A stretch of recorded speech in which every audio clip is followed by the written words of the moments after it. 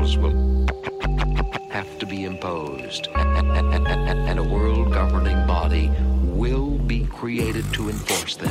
Welcome to Tinfoil Hat. We go deep, homeboy. Aaron, open your mind. Drink from the fountain of knowledge. There's lizard people everywhere. That's some interdimensional shit. Wake up, Aaron. This is only the beginning. Dude, you just blew my mind. Tinfoil hat. Sweet eternal balance of all that is good, true, and beautiful, friends. What an epic show we have here for you lovely roguesters out there tonight, and those Tripoli Tinfoil Hat podcast listeners as well. In an amazing confluence of badassery and straight-up pimpin' style, we've got two incredible human beings here on Rogueways and what will surely go down as the mashup of the century. In corner one, we've got supreme friend of Rogueways, master alchemist, ultra healer extraordinaire, scientific mind of the ages, scholar of the century, and teacher to all who are wise enough to listen, the creator and engineer of Phoenix Aurelius Lab and Apothecary, and all of the spagyric tinctures and remedies therein. Phoenix, what's up? Welcome back to Rogueways, and how are you doing tonight? Yo, thank you. It's a pleasure to be here. I'm doing really well. I got a little pain actually in my side from working out a little too hard, but I'll take it. No pain, no gain, right? Right. I have a little pain in my side from building a chicken coop because that's where I'm at in the world. But in corner two, well, I think we've all got a pain in our side because seriously. of this whole COVID nonsense. So, dude, for real, let's see an end to that as soon as possible. And in corner two, we've got the master of fringe topics with a laugh and a chuckle, a dude who will straight up stare into the abyss and then crack jokes about its mom, the fearless Ronin of thought who traverses the weird and wonderful on a whim, the producer, writer, and creator of Tinfoil Hat Podcast, the man himself, Sam Tripoli. Sam, what's up, and welcome back to Rogueways, and thank you so much for doing this Swapcast. It's awesome to have you. It was a wonderful intro. I mean, that's just worth the price of admission right there. Thanks for having me on, guys. How are you, Phoenix? Good to see you guys. Both of you. I'm super excited to be with you, Lindsay. Just excited to be here, man. I forgot, Phoenix, you had a mohawk. I should have mohawked mine up, and we could break close. the record for most mohawks on Yes. a swap. I think we've set the record. This is a world record on that. So super excited to be here, man. I love this stuff. When you were on Phoenix, we had such a great response, and I just love all this stuff. You know, it's really easy to sit there in the kind of a dark abyss of all the stuff going on with all the, this gate and that gate and this gate. But it's fun to kind of get out in the esoteric world and, just a little bit deeper and a little bit more hope. I feel like this is kind of gives us that that we can talk to the universe and they'll let us know everything's going to be okay, right? Yeah. And you and a lot of the guys that I've had on lately have really opened my eyes to kind of the world we live in, and that we can't really save anybody outside of children. That's kind of where I break the rule. I'll go to war to stop the suffering of children, but outside that, you gotta the best way to save other people is to save yourself, and the universe kind of tells you that all the time. So I really appreciate you guys allowing me to be a part of this, man.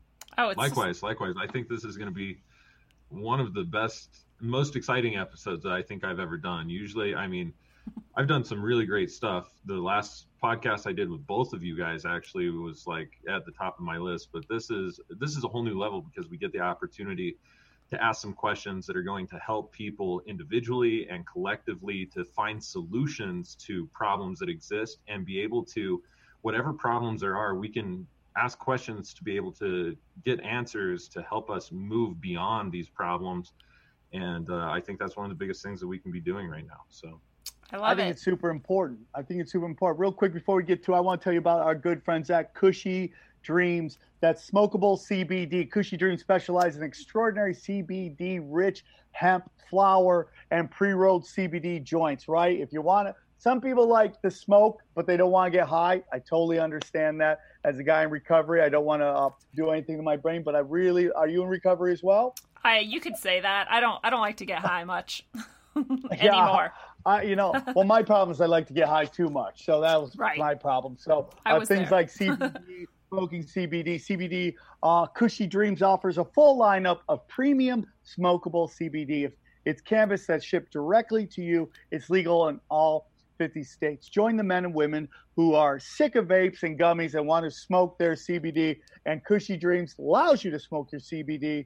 It is a high-quality marijuana. It's high-quality marijuana. Feels like high-quality marijuana and tastes like high-quality marijuana. Health benefits of CBD without getting high, which is important to me.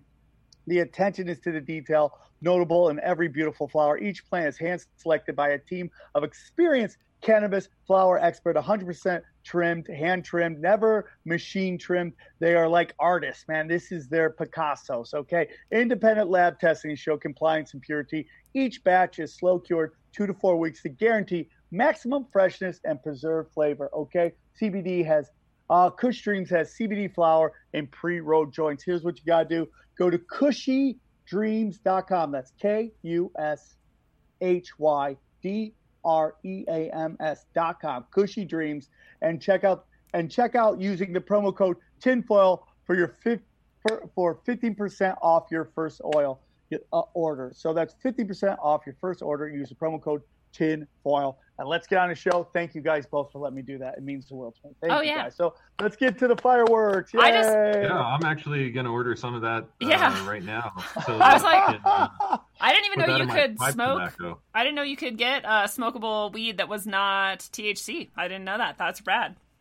I did, but I've never tried this company, so I'm gonna give it a shot. Well, dude, you're too kind, guys. And man, I mean, I think the weed people are kind of like doing some incredible stuff. Yeah. And you know, I in recovery, just I can't do it right now, so this is wonderful for that. Some people drink near beer, which is weird to me. I don't do that. I never drank beer for the beer taste, but I guess CBD, if you want all the benefits without getting high, I think that's pretty awesome, man. This was the thing when I quit drinking the first time. I didn't really want to quit drinking, and so I drank that shit, and it was nasty and stupid and pointless. And when I quit drinking and I actually wanted to be, healthy and free from that and actually quit everything, then I never have wanted it again. So it's just, I think it's a matter of like whether you're there or not, whether you want to use those sorts of fake halfway measures or whatever.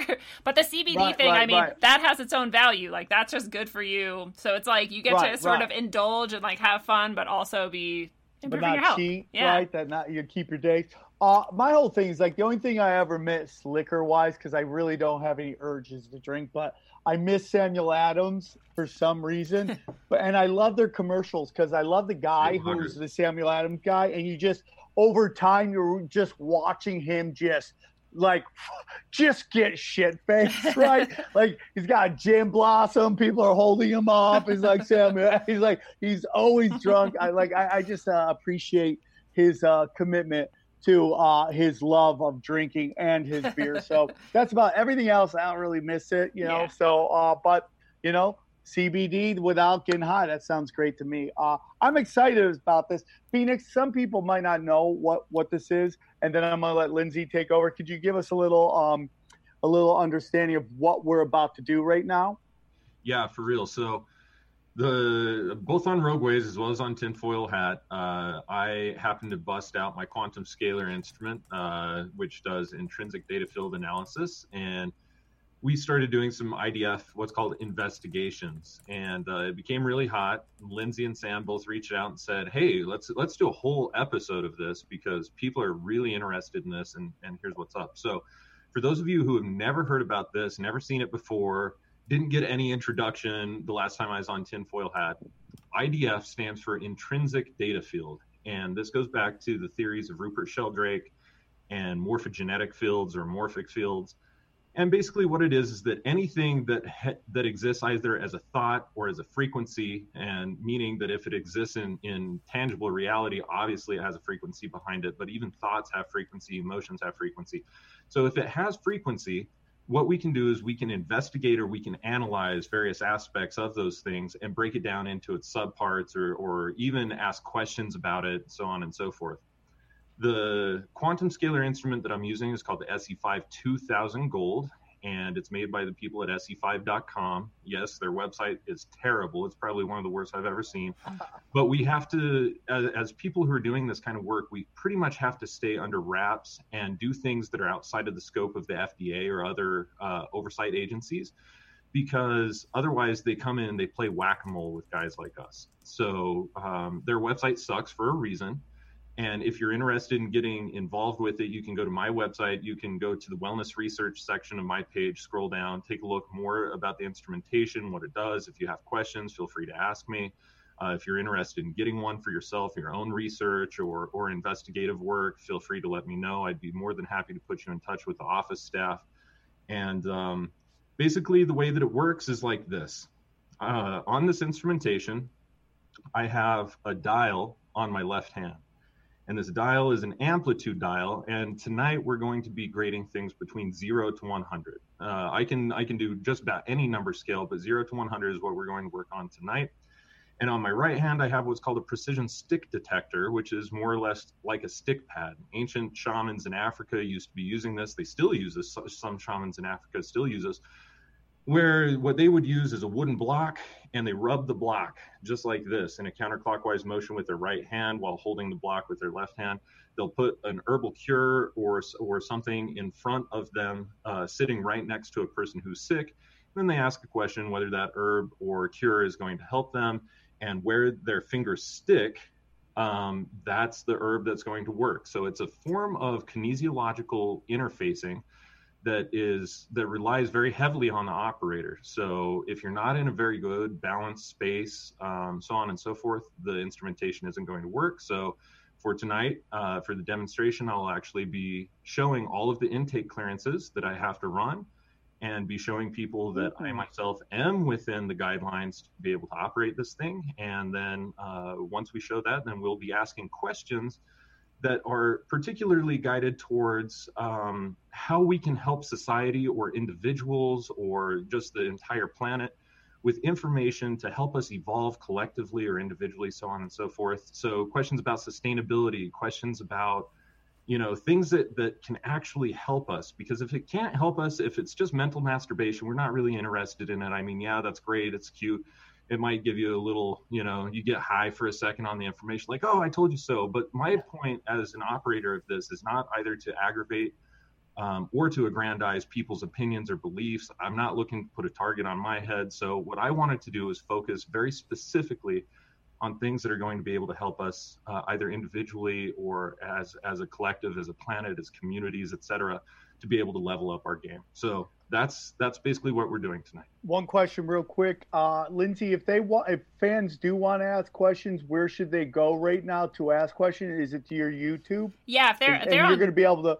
Yeah, DLive, YouTube, or Facebook, any of those comments get fed to me here, and I can see them all. And so if we have time, or if it relates to what we're already doing or whatever, then you can put it there, and hopefully we'll see it and throw it up. One quick thing I wanted to say is I really understand what you're saying about not trying to get too big. I often think about that with the podcast. I know it sounds kind of weird, but it's like you want your podcast to get as big as it can, but at the same time, you don't want it to get too big, because then, the authorities start listening to what you're talking about. And if it's too underground or alt, whatever they want, that's when they probably come a-running. And it's this weird kind of thing. You want to reach as many people as you can, but you also don't want too much attention. So I completely understand that. Yes, absolutely. Yeah, that's a big thing for all of us. I mean, especially with all the censorship that's going on, and basically the way that I view it is stripping away our freedom of speech as individuals and our freedom of expression that's happening today. We shouldn't have to be careful, but in a certain regard, we do have to be careful. And there have been a lot of people, starting with Royal Rife and Dr. Albert Abrams and other people who were pioneers in this field, who got put in prison for practicing medicine with this instrumentation. And it's a real threat. It's something that we have to deal with. And because I have to interface with the FDA and with other inspective agencies pretty regularly, it's just best that I keep a lid on my shit. No, I respect that, dude. I love it. I really do respect that. And I also want everyone out there listening to know, because I think Sam and I both, and Phoenix too, asked for questions ahead of time, and we got a lot of questions. So we've looked through, and I think Phoenix has chosen some of his favorites, and so we're going to be looking at those. And then, if we have time, we might do whatever. But definitely let us know in the chat, especially because I know sometimes we have to reword things, right? And so if you have like a better way to reword it, or if you can think of sort of a tangent off of what we're finding to sort of add and dig deeper, then share those, and just feel free. So I'll be watching the chat as we go. Is there a best way to ask a question, Phoenix? Like, what would be the best way to present a question for yourself and the machine to answer to its best abilities? That's a great thing. That's something I didn't cover. So realistically, we're limited when we're asking different types of questions. When we're performing analysis on something, we've identified something, we can grade it on a scale of 0 to 100, and that's pretty easy. If it's a negative tuning, anything above a 15 is a bad thing. We want everything to be below a 15, otherwise it indicates it's a problem. If it's a positive tuning, anything above an 85 means that that's a good rating. Anything below 85 means that that's not a good rating. So like if we're checking the intensity of something or how bad something is, then that's one thing. We would just phrase it like, well, how bad is this on a scale from 0 to 100? How intense is this, or how good is this? Then we'd be able to check those things out. If we're asking yes/no questions, those are a little bit trickier, but they're not that hard. We can still run those in a 0 to 40, but we need them in a yes/no format. This is admittedly, and I say this with all love, this is where people really fell short of understanding the rules when they were submitting questions to me and probably to you guys as well, which was phrase it very simply, very directly. It has to be a yes/no question. So if any of you guys have played the children's game Headbands, this is exactly like that. It has to be a yes/no question where we can say either yes, maybe, or no. And anything between 0 to 40 is going to calibrate as no, with things near 0 meaning, oh, hell no. 41 to 70 is going to mean maybe, and those are kind of elusive because it could mean that we didn't phrase things right. It could mean that we're almost on the right track, not quite on the right track. And it could just legitimately mean, yes, but with condition, or no, but with conditions. Anything from 71 to 100 means yes, with items near 100 meaning, oh, hell yes. When I'm doing investigative spagyric wellness research and gathering data, anything below a 90 is not really a yes for me in my own work. So it means that it's like, even if it comes up as say like a 76 or an 80 or something like that, it's like, yeah, and would be the way that I would translate that. So yes, no questions, that's the way that that's going to work. And then if there are other questions like how many of something exists, then we can ask that. Anything that can have a numerical number to it or any yes, no question, those are things that we can ask tonight. So there's an example that from Rogueways actually, where we asked, for example, what is the name of the dark entity that Bill Gates is working with? And when we said Baal, it was like, I don't remember the exact numbers, but it was something like 89 or something. And we said like, what about Baalam? And it was like 92 or whatever. And we got finally to Baalam Moloch, and then it was 100. So like, oh my God. So you can sort of like tweak it as you go along and try to get closer. But I remember the first time we did it, we stopped because we didn't have any more ideas, but we came back to it in a later episode and we got it up to 100. So. Oh my God. that was an exciting one.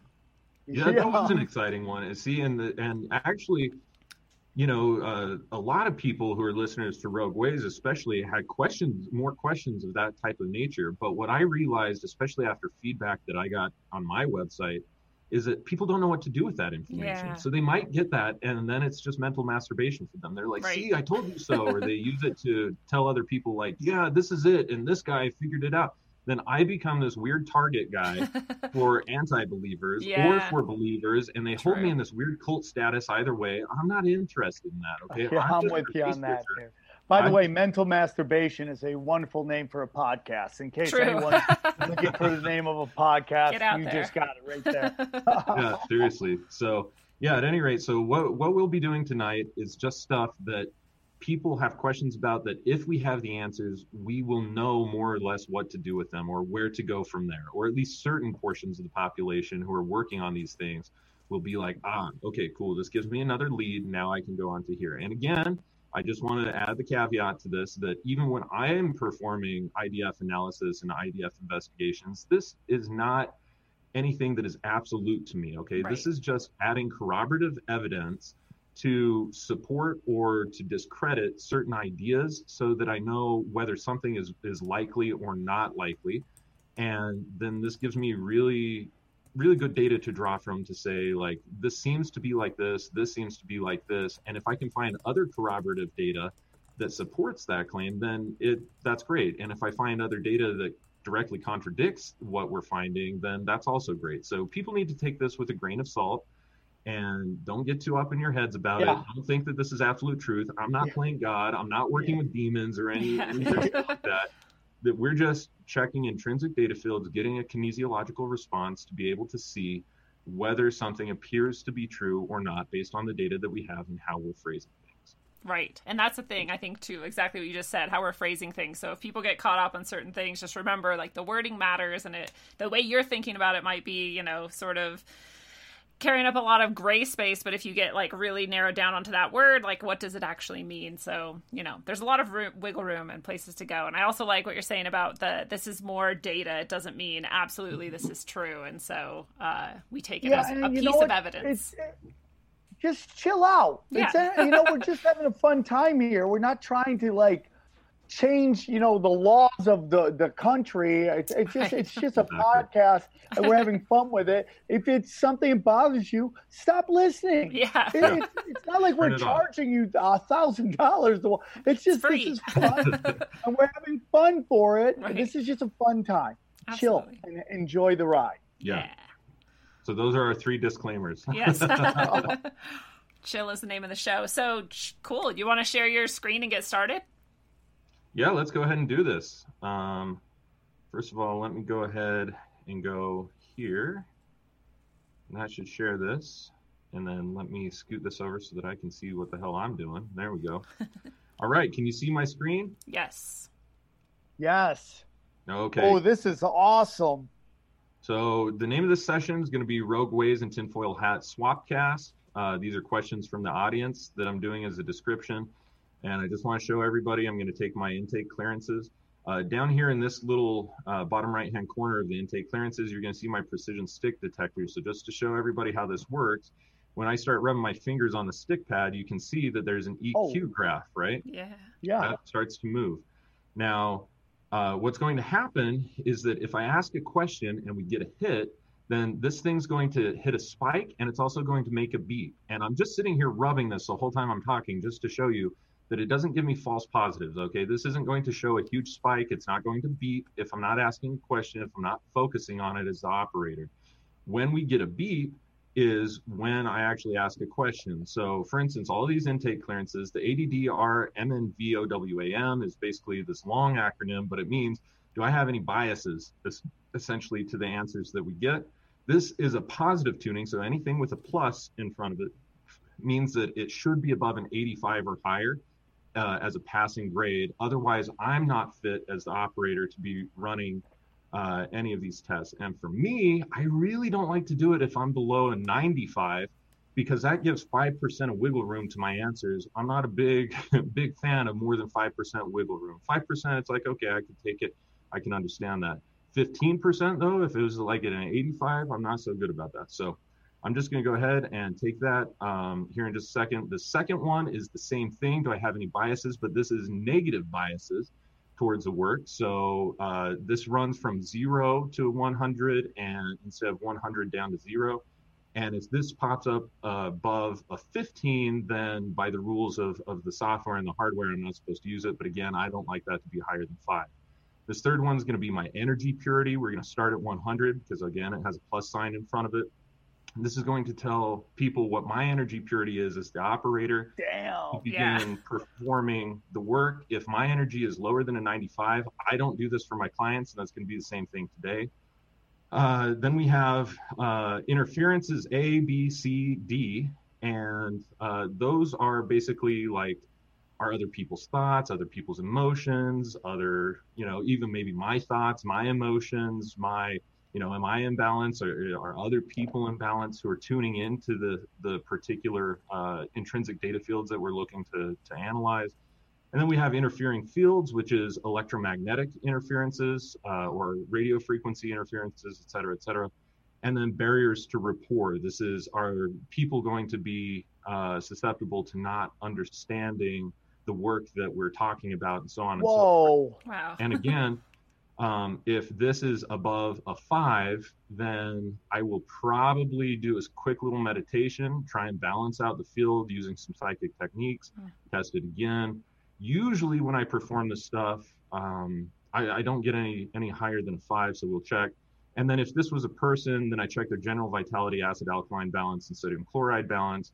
But because we're not doing this for somebody else, this is going to be my general vitality, my acid alkaline balance, my sodium chloride balance, because I can only be, as an operator, as within the parameters of being tested well and testing, having things flow through me. If my vitality is high, if my acid alkaline balance is good, because that deals with electrical resistance and chemical reactions, and same with sodium chloride, that deals with electrical resistance as well. So we're going to test all these things. We'll just start off and see what we get. Hold on. Let me digest what you just said right there for the listeners, if you don't mind. Yeah. So basically, your mental, physical, and spiritual status, feelings at that time affect this. It's kind of like, I've always wondered, like, how many times, like a hairstylist has gone to work just hung over, right? And they're like cutting your hair, and you're like, if they're just hurting right now, are they going to give you a great haircut? It's like It's like It's like you have to be fine-tuned to get this going. And what else I think is very interesting here is something happened to me the other day, and I'd love to get your guys' opinion on it. So I'll look at myself in the mirror, and obviously when we all look at ourselves, we have a certain view of ourselves, and sometimes some of us beat ourselves up a little too much, and some of us don't beat ourselves up enough, right? But we have a certain view of ourselves that we see in the mirror. And then let's say someone will take a picture or someone will take a video, and you're like, that's what I look like? And I kind of, because I saw it the other day with me, where it's like, I saw myself one time, and then I saw a video of me. I was at the March Against Child Sex Trafficking, and I was just like, oh, wow, that's what I look like? I'm wondering, do you think when you see a picture taken by somebody else, that you see it through their energy, their views? Because it's like everyone always says, like, when you hear your own voice, you're always like, that's what I sound like. Yeah. And you're like, well, it's like maybe you're just listening to your voice through the person who sent you the voicemail or stuff like that, right? I mean, it's kind of, I was thinking about that. So your energy affects the results that we are hearing and seeing, and what's coming up on your computer, and like your energy affects the results. And I think that might happen. Yeah, not only that, but like you said, I think like the picture and does the other person's energy, you and I, our energy is going to affect it. The people watching and listening, even from the future, right? Their energy is going to affect it. Yeah. That's true. Absolutely true. No? That's absolutely true. Oh, I was like, where did I go wrong? Yeah. So Sam, just to my own take on that is, yes, that's exactly right. Somebody snaps a picture of you from one angle. You could get, now I've actually had this done in public speaking events. Okay. I've had paparazzi and other people there. We've taken all sorts of different pictures, video angles, so on and so forth. Some of those are really freaking flattering. Some of them not so much. Right. And so I think that the operation of any sort of instrumentation, whether it's a camera or a cell phone or, whatever else, is really an extension of the person who's operating it. And part of which is their perception. How are they seeing the world? How are they looking through the world? And are they, like, a well-trained photographer takes a lot of time to actually find the right shots that show the beauty of the moment or show the ugliness of the moment, depending on what they're trying to portray. And so they have a certain ability to do these things. And I think that everybody does on a subconscious level, whether they bring it to the conscious mind or not. And so, yeah, that's my own 2 cents on that. I totally think it. Real quick, whoever has it, there's a box in the middle of the screen that's a Zoom notification. You might want to click on that real quick. I did that. So hopefully that works out. And if not, if this stream is interrupted for any reason, we will come right back to you and like at the same place. So just stick with us. Same bat time, same bat channel. I just have to say that I think YouTube therefore must like hate me because every time it picks a thumbnail before I upload my own for the live stream, it's like me being like the weirdest like pose I could ever have. So that's the way YouTube sees me. They hate truthers. I'll tell you that right now. For sure. Yeah, totally. So even if you guys are going to talk, I'm feeling balanced. I'm feeling good. I'm going to go ahead and start taking my intake clearances, and feel free to keep talking to whatever, but we're just going to see EQ and you'll hear a beep when we get the answer. So I was just considering if Sam and I did this for us, what it would look like. Because this is one of the things that I was like, maybe I shouldn't get my own IDF machine. Like, will I even be able to use it? You know?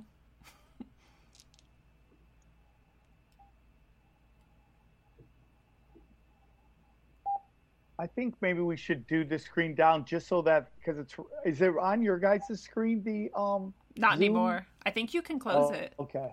I hope. Yeah, Me? and I'm not seeing it, and I'm not. Oh, it seeing is me. Okay, it was me. Wow. It was crazy. me, and I took care of it right then, but yeah. Oh, snap. Hopefully. I need to take my own advice. Oh, is it? Oh, yours is also doing it? Whatever. Mine was there too, which is really weird. Huh.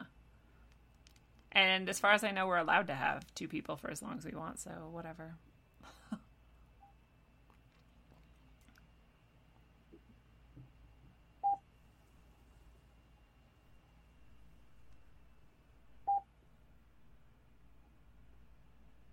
So just in case anyone's listening and not watching, so far Phoenix's numbers have all been 100, 0, or right within like under 1. One of them is 3.8. Yeah, so my bias is showing I have absolutely no bias in favor of something. I have no bias as a negative to turn something down. My energy purity is at 100%.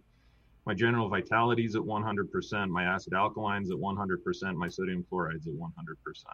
Now, I've been working on this all day to make sure my energy levels are good, just so that I don't have these kinds of things. And anybody who's interested, I've got a free Energy Tools album that will show you the very same tools that I use in order to call my energy back, to be in the center of my head, all these other things. You can just go to the media tab, hover over it, go to, what does it say? It says something like media or downloads or something.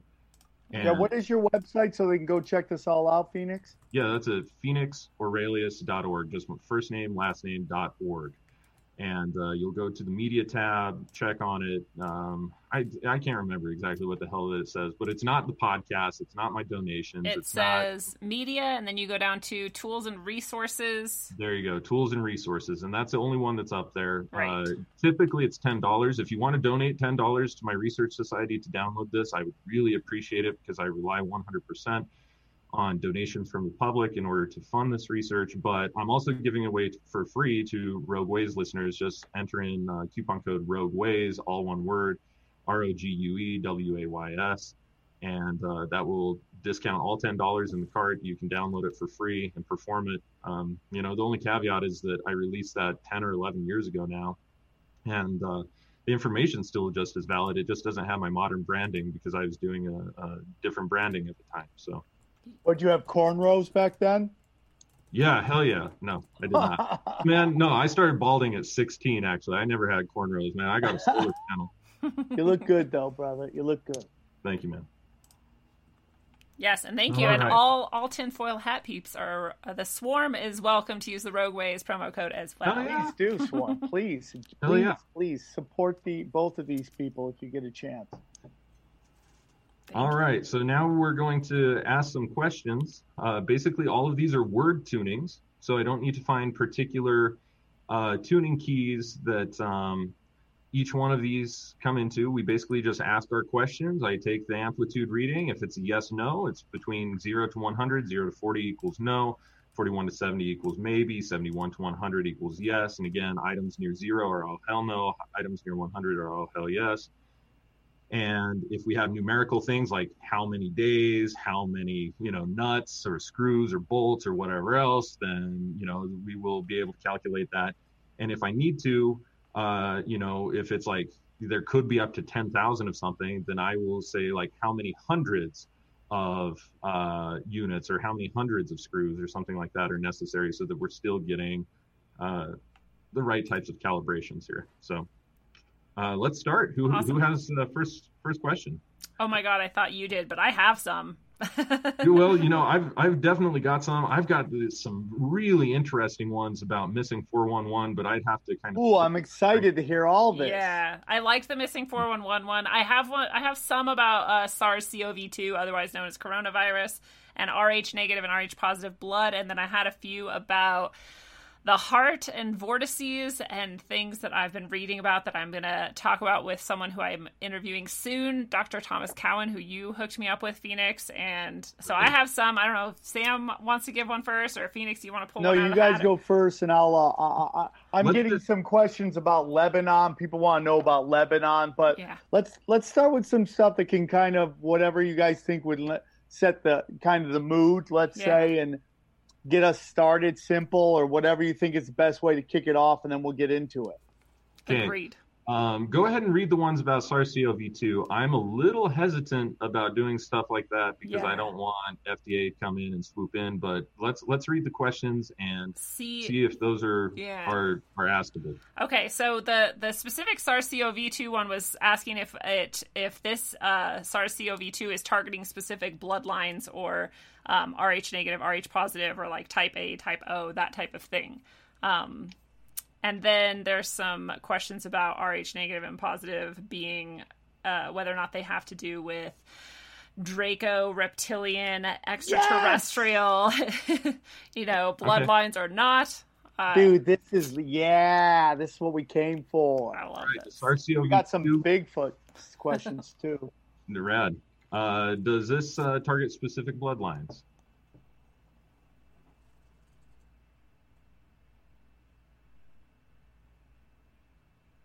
That appears to be a 0.0 no. Wow, unexpected. I really thought, because that comes up a lot, throughout this whole entire thing. So I thought, what exactly were you trying to say there?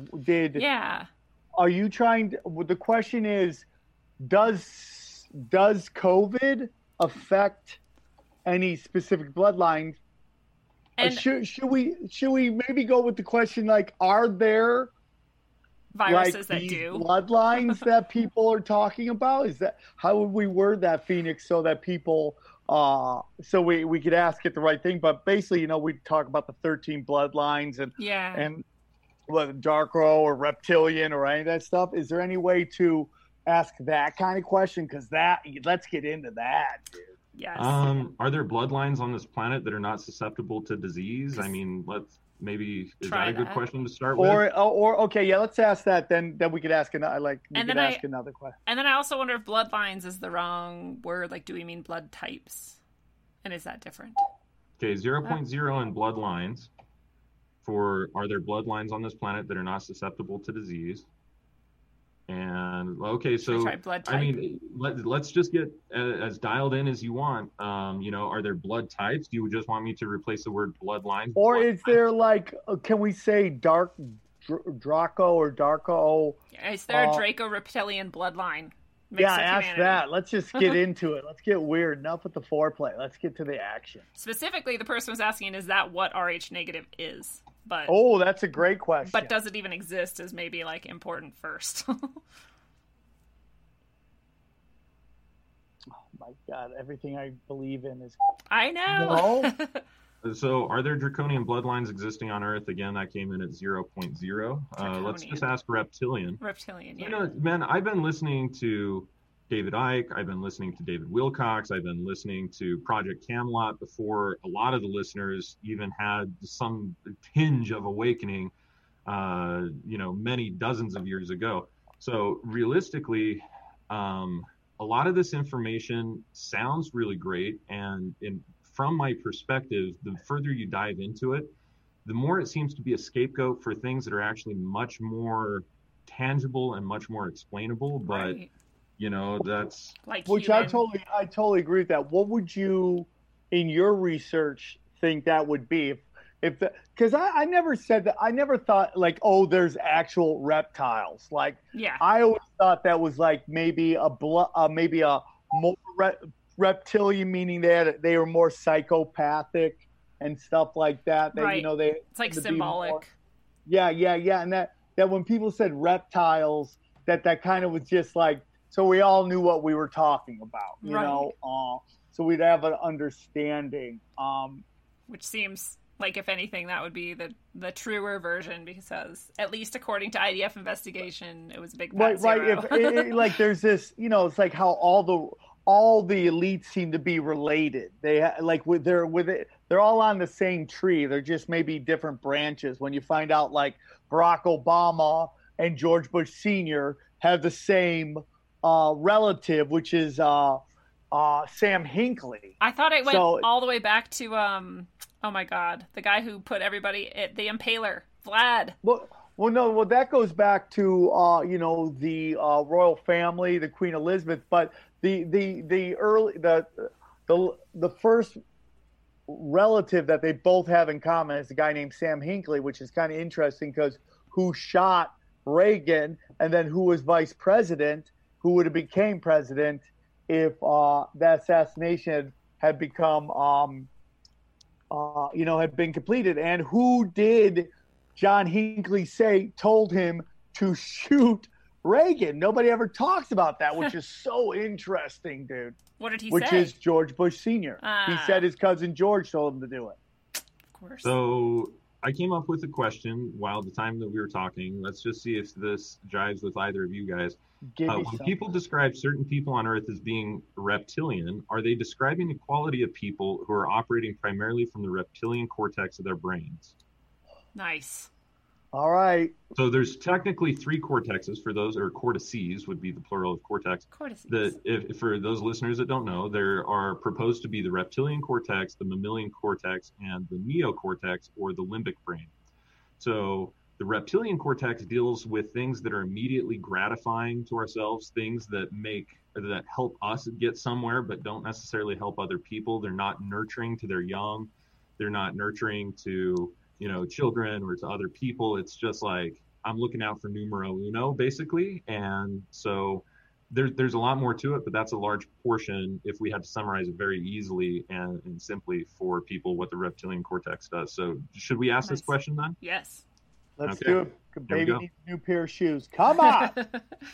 Big bucks. No way. Stay up there. Wow. There you go.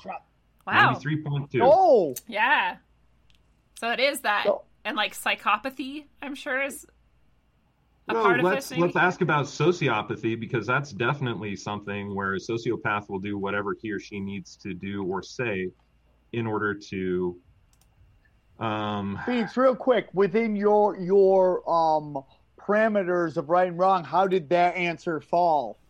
That would have been definitely within a yes. 93.2. So anything from 71 to 100 is a yes, with items near 100 being all hell yes. So 93.2 would be, that's affirmative. Yes. Definitely affirmative. Like there's like a small nuance somewhere that's not perfect, but it's like basically it's true. Exactly. Like if we spent maybe, an hour rewording that right. in certain ways, then maybe we could get there. So basically said what? That there's a small group of people with more reptilian brain? Is that what we asked? I bet you that I don't even think that it's a small group. Right. I would say are people who are considered sociopaths by modern psychological standards. Dude, there's some great questions in the chat room, by the way. Typically operating from the reptilian cortex. And let's just see where this comes up at. There we go. Oh, the stick pad is a little sticky. I'm going to wait for that. Those of you who are watching the EQ, you can see that it sticks sometimes and that it needs a second. So when it unsticks, I'll ask the question here. Okay. Oh, sticking again. Huh. This kind of sometimes does it when there's a lot of bandwidth being taken up from the. So while we wait for it, Phoenix, while we wait for it, 92. Oh. Yeah. So This would be solidly affirmative. Anytime that I'm doing, spagyric wellness stuff, anything above a 90 indicates to me like, yes, you are right on the trail. Even if you haven't hit the nail right on the head, you hit it on the head enough that you drove it down. Oh man, that's crazy. Yes. Someone in the chat is saying that, they've seen in person the sort of slit eyes, and we've all sort of seen, I think, that like images of that or videos of people like Bill Clinton or whatever turning to slit eyes, and that recent one of what's her face, Kamala Harris, like just black-eyed, like I think shit like this happens, and I don't necessarily think it means that they're reptilian bloodline or I think it means that they're having dark entities inhabit their body, or however you want to say that, influence their soul or whatever, and they're being sort of taken over, possessed or whatever by that. I don't know if we want to ask that question, but I just wanted to comment on that because I think you can see that. I've done a lot of investigation in this realm, you guys. Right. I've trained with Louis Bostwick of the Berkeley Psychic Institute, or at least completed the courses that Louis had created. I've done lots and lots and lots of different psychic development work for the past 15 years plus. I mean, I remember when I was 8 years old, I had my dad lay me down on the floor one time when I had strep throat and take my heartbeat, and he would place his fingers on a different area of my body and say, now feel your heartbeat here, like on my toe, on my shoulders, in the center of my head, like all these different places. So I have an introduction to this from very, very early on. Typically, the term that we would use inside of the hypnotism and psychic mediumship world, not even mediumship, just psychic development world, would technically be called trance mediumship.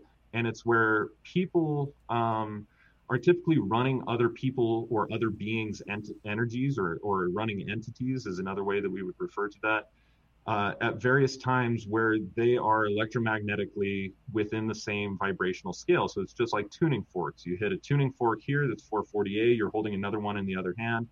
You don't even have to get it very close. The one that you didn't strike will start to vibrate. Yeah. And anybody who's played multi-string instruments that operate within octaves, when you're tuning, you usually have to damp the rest of your string so that you don't get the interference from that other string ringing out as a harmonic or harmonic sympathetic vibration, so on and so forth. And this is really the science behind it, is that everything that we know of is operating within the electromagnetic frequency spectrum. But a lot of people who are holding very selfish or very dishonest vibrations actually are attracting entities to them, especially if they're using any sort of mind-altering substance. Adrenochrome, hint, hint. Yeah. Dude, we got to get into that. And so there's a lot of interesting frequencies that people are channeling, and we would call that typically inside of this world trance mediumship, or sometimes it's just known as like unconscious mediumship. It's where they're actually channeling a being through their own energy field because they hold the same sympathetic vibration. So let's go ahead and ask that. When we see slit eyes like a reptile, or completely black eyes in an individual. And now if any of you have seen individuals on methamphetamines that are like completely out of their mind, their eyes are huge, completely black eyes, and they're doing weird things or going into states of rage, this is the exact same thing. Anytime that a person is outside of their own body or energy field, it's like you've just left the house with the door unlocked. And so any being that's in the neighborhood that might want to walk in, there you have it. You've got space to it. That's 100% of why I quit smoking crystal meth and doing drugs. There you have it. Listen, thank you for your honesty. And I did the same thing as well. So. Hey, we're back. We're here, and we're fully occupying our bodies. So thank God. That rules. Let's see. And anybody who's thinking about trying it, just don't. Yeah, just don't. Yeah, it doesn't go good. No, it's never as good as you think it's going to be.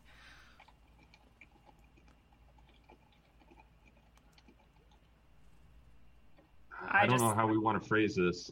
We could phrase this a couple of different ways, but to start off with, when we see slit eyes like a reptile or completely black eyes in an individual that appears to be another entity, are they technically running another being in their space? Oh, no, how about this? How about you just take appears to be another entity, just cut that out and just go, are they being run by another being? Would that be weird? Yeah, that's great. Oh, yeah. Like that? Yeah, are they I don't know how. Are they run by another being? Are they Yeah, being they run by another being. Okay, yeah. and if we don't get a hit on this, let's use the word channeling and see if that provides a different answer. Oftentimes, they'll provide pretty similar answers, but we'll just see. Yeah, 90.3. So, Whoa! Yikes. So Gives me the let's take willies. this answer, and I'll save this as its own thing. Are they channeling another being? So that one was 90.3. There we go. That's Wow. 100%. Whoa! That's huge. Whoa! That's incredible. So gross. See, that's the whole thing. Is like I love learning about the occult, but I also don't want to let any of that in. Yeah. Because like once you start being open-minded to it, you know, sometimes you let things in, and I want to learn about. I don't want to learn about it. I want to learn about, but I don't want to get.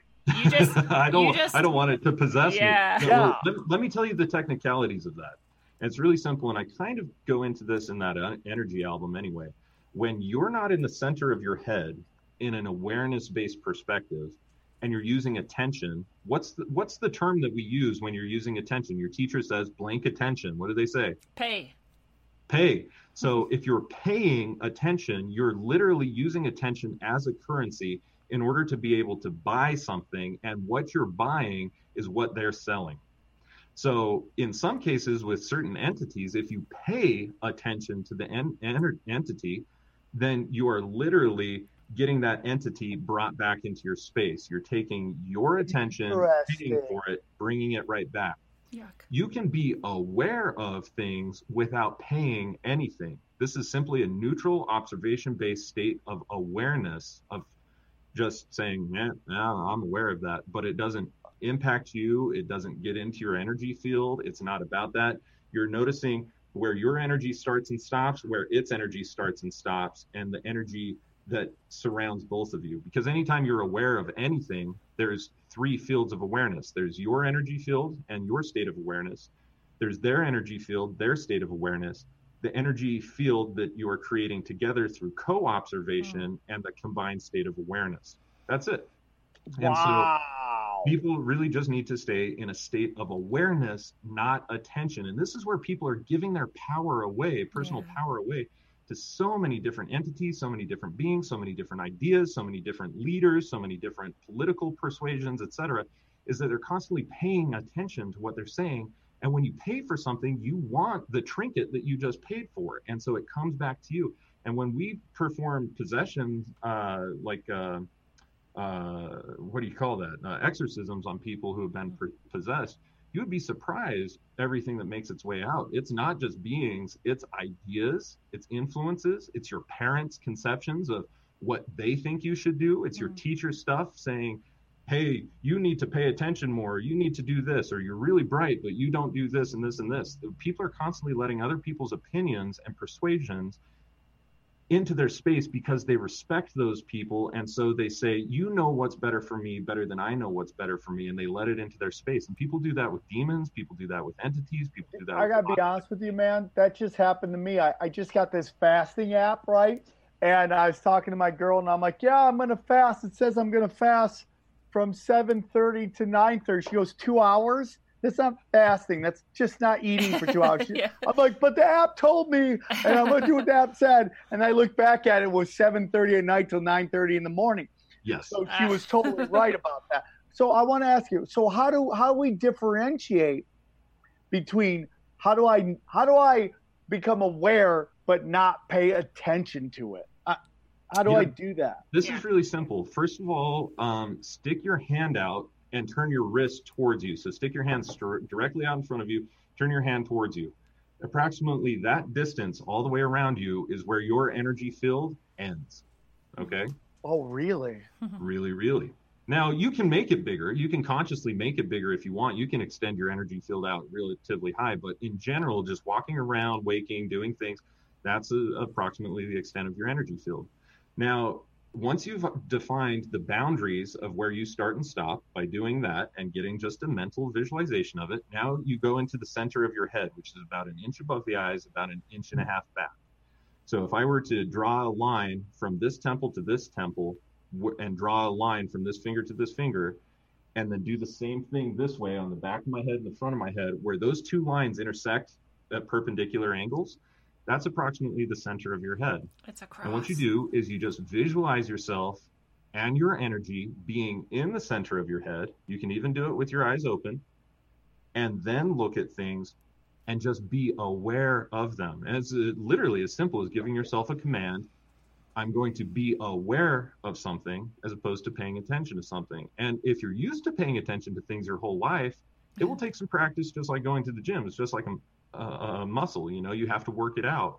But eventually, over a week's time, you'll feel a whole lot more comfortable being in the center of your head, because you're not feeling other people's energies. You're not listening to other people's thoughts as if they were facts. You're not taking on other people's emotions or thoughts or feelings or other things. It's like an observation versus engagement and becoming consumed with something, right? Like exactly. So you're aware, you're observing it. I observe it, I see it, but I'm not consumed with it. I'm not engaging with it and giving it my energy. I have to say, I've been trying this because you brought this up, Phoenix, I think the last show that we did. And so I've been imagining that. I've been like pulling myself back into that exact space in my head in as many moments as I can remember to do it. And it really has been amazing, even though I'm not that good at it. I'm not that good at remembering to do it that frequently. But when I do it, it's hard to even describe, but it's easier to do like eating healthier, or it's harder to get like swept away in something that I like, you know, like just binge watching something or just the things that you're sort of mindless about. It's like, it's easier to not do that shit. It's easier to be present and mindful. Yeah. I am, yeah, man. I think this is really important stuff for people to understand. I think that what we're seeing right now is people paying attention and not just observing. On all the news, you're just engaging in it and you're giving it your energy. And I'm just learning more and more. You can't do that, man. You got to observe it, but you got to let it go. And you can't let it consume you, man. And in recovery, they call that holding on to resentments. You can't do that. It just eats your energy up, man. That's exactly all that it does is like your energy. If people treated their energy the way that they treat their money, they would be so much smarter about how they allow things to impact them. And it doesn't mean that you can't like watch something. It means that you're watching it from in here. And so it's not going to give you the dopamine response of, oh, I just finished an episode. It's not going to give you this addictive feeling. It's not going to trigger, all of your fear and stuff. If you're watching something that might be scary or might, otherwise cause a response, people will typically end up losing interest naturally in things like action movies and scary movies and all these other things, because what they're riding on is they're paying attention to be able to get that adrenaline response or to get that dopamine response. And if they stop spending their energy on that worthless shit, then what ends up happening is that they're just aware of it and they're like, well, this actually doesn't do anything. This isn't helping anything. This isn't helping me. And why would I spend my time or my energy focusing on this when there's huge problems that I can solve? Or when you're not even sustainable, when you're just out there buying food from the grocery store, you're using energy, you're burning coal, you're doing all the things, you're contributing to the society that you don't even like and the problems that exist in the society. You begin to develop this awareness like, you know what, my energy could be placed in a lot of other more beneficial areas. And that's just a self-realization moment. That's like, shit, I should be doing something a little bit different. Yeah. I mean, it's just unbelievable. It's just like when you keep it simple, like simplicity is just don't get involved in stuff that isn't personally like affecting you and your family. Outside of that, you got to let it go, man. And it's so simple, but people hate hearing that. They just like, if you're like, hey man, the virus isn't that bad. It's not going to kill you. You really don't need a vaccine. You just need to take a couple precautions and you'll be fine. No. Yes. And they just go nuts with it. And it's just like, okay, man, I think it also comes to the fact that we live in such a wonderful country. Now, it's not perfect by any means. It got a lot of warts, but it's a pretty good country. We got pretty sweet right now, yeah. that little things like that. I mean, we have it so good. We go to horror films. Yeah. We go to haunted houses to get scared. We have it so good that I go to a store and I get angry that they don't have my favorite brand of something that I want to eat. Like, that's ridiculous. Yeah, that's how good we have it. So we get emotionally that we need that fight or flight thing that makes us feel alive. So we get engaged. We're fighting these people. And it's just like, let it go, man.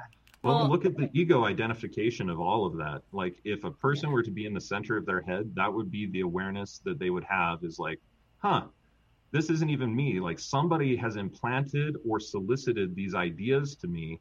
I never would have come up with these ideas on my own, like Popeye's chicken, or that you know, I need to be against this civilization. It's like, no, you don't get any of that shit. You just simply are in an observation state of awareness, like, that's interesting, but what's up with my end?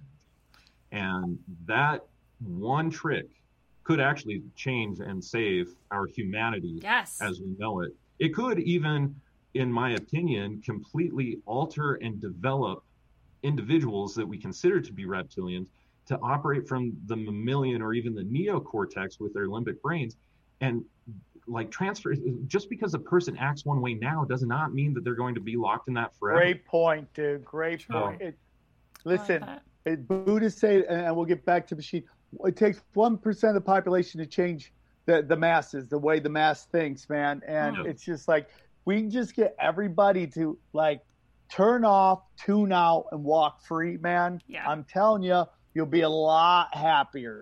It's like you're going to stop giving all of your emotion, all your energy to those energies. Paying attention. They're trying to harvest all of that, whether you're like talking about it as an egregore or as like an actual energy harvesting operation. You know, you're taking that back just by doing that simple action. You're robbing them of. You're not robbing them; they robbed you, but you're taking it back. You're owning it. You can use it for anything. It's like, instead of paying the bankers, you're just like, screw it. I can actually get the tomatoes instead of paying you, which ultimately pays the bankers who invested inside of the business who's growing the tomato.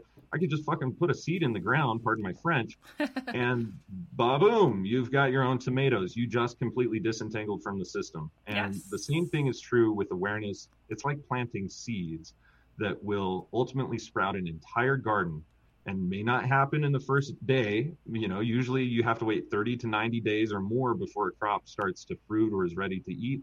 But you practice it for 3 months, you're going to see some real gains. You practice it for 5 years, you're going to see even better gains. You have a sustainable garden for 15 years, 20 years, 50 years, you're going to see even better gains. And it's going to be like a permaculture food forest by the time that you're done, where you are completely self-sustainable and you don't rely on the programming that other people are providing you with and soliciting responses and getting those out of you because you're paying your attention to them. So I'm way more excited.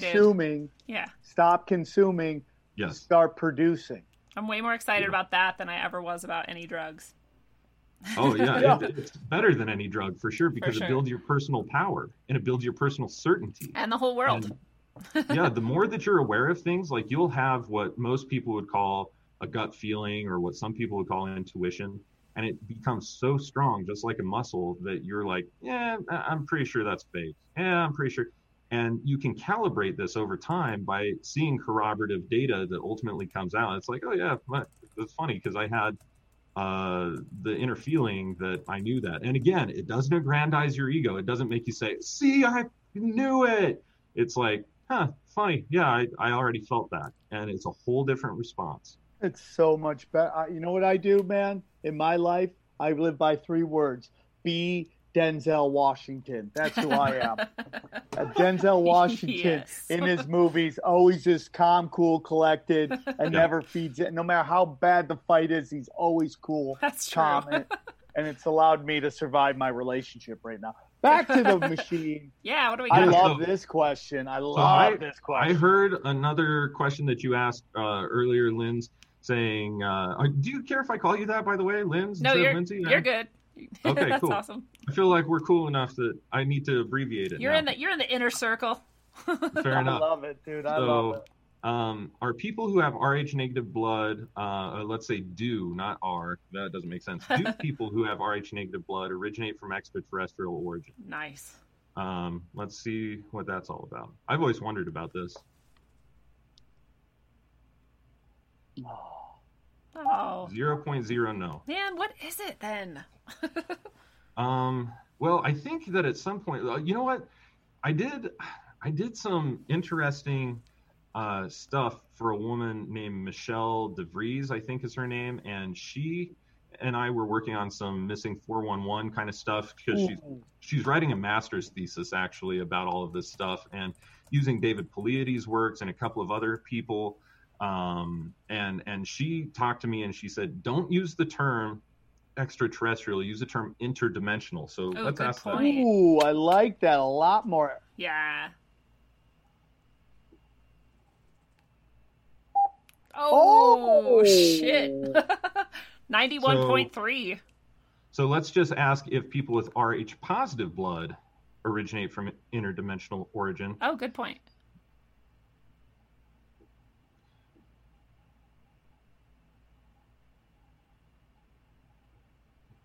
Nope. Dude, wow. Wow. And let's ask that same, just to be fair, about extraterrestrial origin with Rh blood, and then that way we can rule out the variables here.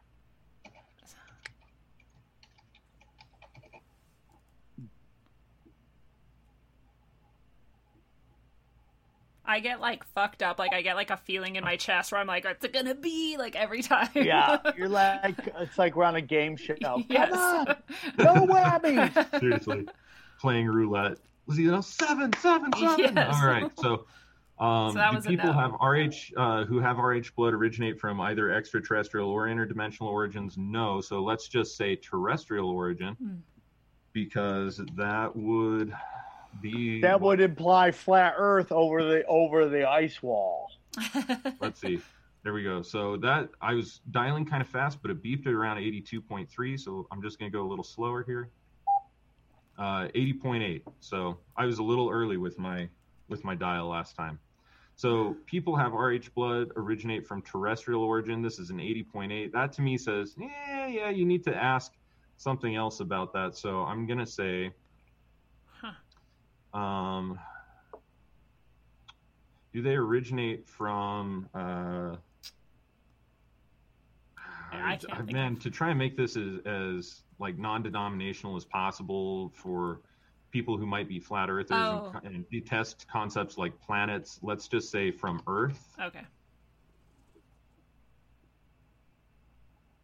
Oh, my stick pad EQ wasn't working, so let's give it just a second. All right, while we're waiting for that, I just want to tell everybody listening, I will be at the Skyline Comedy Cafe in Appleton, Wisconsin, September 10th through the 12th. So go check it out. I'm there all weekend doing stand-up. It's limited seating because they got small. It's only 125 seats a show, so grab your tickets now. That is the Skyline Comedy Cafe in Appleton. It's one of my favorite places to perform. In Wisconsin, that's awesome. It's actually got the highest rate of alcoholism in anywhere in the United States. Oh, wow. Go figure. So that was Rh blood originate from Earth, 94.1. Okay. And let's just ask the same thing about Rh negative, because they could be interdimensional beings here on Earth, but this will help us understand. I don't know why everybody wouldn't want just to be totally involved with this, because it's so much more interesting than watching Don Lemon on CNN, right? Yes. What's weird is that this is the same thing content. I encountered with my students as well, is that sometimes you run out of questions and people don't even know what question to ask. And for me, it's because I'm have so many that when it comes down to asking them, I forget, what do I even want to know? You get overwhelmed. But there's other people who have literally no questions. They just don't. I don't know. I want to know the percentage of people who have no questions in their mind. Yeah, I almost want to see if they even have neurotransmitters that are firing properly. They're like NPCs. Right, so yeah. Do people have Rh negative blood originate from Earth? The answer was 0.0 no. What? So they're interdimensional and don't come from Earth? But they're not extraterrestrial? What does it mean? They're not extraterrestrial. They're interdimensional, which means Realms, man. That's what I believe in. Realms. Yeah. Higher frequency, lower frequency. That's what I really do believe in. Oh, I get it. Wow. Do extraterrestrial beings exist? That was 0.0. If I ask that same thing about interdimensional, which I'm just doing this because I did this the other day already and already got these results actually, but I just want to show people what I have already come to find out through IDF data. There you go. Wow. Oh my God. Okay, but I still am not really understanding how you can be from Earth but interdimensional but not extraterrestrial. It's just the realms idea. Interdimensional means that you can exist in multiple different dimensions. It could actually be the very same Earth, but that you exist in a different dimension on Earth. And the way that we came to this was that we said, in cases like David Paulides missing 411, some people are like, you can hear them saying things, but they're not there. They were there just a second ago. Now they're not. There's this woman, I forget her name. I just ordered the book. I don't yet have it, but she wrote a book called Time Storms. And essentially she was saying that there's basically like these time storms or interdimensional something or another that cause it so that people occupy actually what we would consider to be the same space, just in a different dimension. So imagine that there are multiple different filaments to the same string. You exist on one of those filaments, and from your perspective, you're such a tiny perspective that the distance between you and another filament is really high. Wow. But if you zoom out, it all looks like one string, actually. And so this is kind of the way that it's been described to me, that multiple dimensions exist and that they can exist in the same way. I also that makes sense. Apprenticed for a while with an alchemical hypnotherapist and hypnotist, actually, named Ronald Locklear Vinyl. And this guy was awesome. He wrote a book called Journeys to the 10th Dimension or something like that. And basically he was doing very similar work, investigative work, to Dolores Cannon, who wrote Convoluted Universe. The entire series of the Convoluted Universe. And basically they would put people into hypnosis, especially people who were well trained in psychic projection or in psychic espionage, et cetera, astral projection, so on and so forth. And they would perform visioning where they would go to other places in a completely subconscious state of mind under hypnosis. And what they would find, what they would bring back, is all of this information. And Ron ended up taking all of this information and publishing it anonymously so as not to talk about who his clients were, and put it into a book. And so if you've read Dolores Cannon's work, if you've read Lynn Buchanan's work, or Buchanan, however you want to pronounce that, if you've read Ronald Locklear Vinyl's work, if you read other work along those lines, you'll find out that the concept of dimensions is not as woo-woo as the New Age, we're moving to the fifth dimension kind of people make it seem. And not to discredit that, because that's some sort of perception they have as well. Yeah. But, it sounds really ungrounded when they say it. When you put it all together with other information, it doesn't sound that crazy. So interdimensional beings. So where did these beings go? Well, she used this analogy, this Michelle woman used this analogy that it's like fishing. You're standing above the water and you throw a fishing hook down, and these are the instruments to abduct or make a fish miss. And this fish is just going about its life, and it's like, oh, damn, food. It eats something. All of a sudden, it has this crazy experience where it gets drawn out of it by some sky daddy. Yeah. And gets, or sky mama. And it gets, it has this crazy painful experience. It gets hooked, it gets released, or it gets like disemboweled, and you gut the fish, and all that's found are the guts or something sometimes. To us, that's a perfectly explainable scenario. And the person who's fishing isn't an evil person for fishing, unless you're like a radical vegan. But they're just like, it's just somebody who is just doing their thing, finding food, living sustainably from the earth, et cetera, et cetera, et cetera. But from the fish's perspective, especially if it is a catch and release situation, it goes down and tells all the other fish, like, oh, shit, this was crazy. All the other fish don't have this type of experience. And so they don't even know how to process that. They're like, don't listen to Tom. He's talking about those people again. Exactly. And so she relates it to that as like, I think that's probably what's going on. And she works with she calls it her future self. So it, you know, maybe some people would call it higher selves, maybe some people would call it spirit guides, maybe some people would call it, you know, whatever. She calls it her future self because that's the way she can rationalize it best. Yeah. But she says her future self will authenticate or deny information based on what she offers and tell her, like, suggest things to her like, well, that's not the way it happens, or this is the way that it happens, or add little bits of clarification. She said that her future self indicated that it works almost exactly like that, and that there's no necessary soul contracts that people are making, being like, oh yeah, I'm going to go to Earth and then I agreed to be abducted at some point. It's just like, if you're in the right place or the wrong place at the right time, then what ends up happening is that these beings, just like we have the right to go and fish or to wild harvest an herb or to do anything else, that herb wasn't expecting me to hike through the freaking forest and to find it and pluck it out of the ground. But it still happened. So, you know, is that kind of what's going on? And if I tear off parts of that herb that I don't need and I leave it on the floor, now the rest of the herbs in the forest floor might be like, whoa, did you see that extraterrestrial creature thing? It's the same exact thing.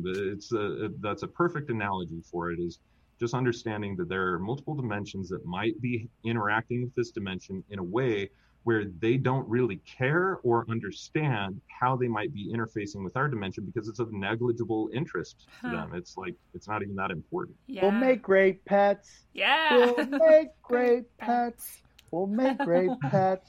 You know what I'm saying? Totally. You know, I totally agree. Could we ask some people want questions about Bigfoot. Can we ask about Bigfoot? I always want to know, because there's this whole theory that is that too specific about, I think Bigfoot is interdimensional. Yeah, is he an interdimensional traveler? We answered this the other day too, but let's do it for this audience. So, do beings known as Yetis and or Bigfoot actually exist? Oh, here we go. Drum roll, please. Ooh, 98.1. Oh my God! Now, check this out. I was so afraid of that one. I'm like, like, no. All my beliefs and everything. And right. I'm like, holy shit. This is going to be yes. I can feel it. Give it to me. 100. Whoa! 100. Whoa! They are interdimensional entities. Yeah, the reason you don't hear me being like, oh, damn, that's crazy, because I already did this one the other day and we got the exact same results.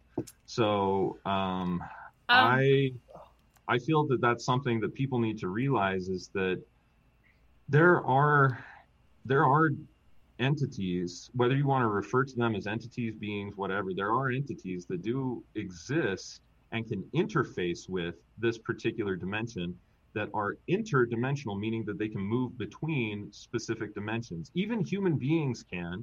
This is where remote viewing and astral projection and other things like that, lucid dreaming. True. Like, where are you in your dreams?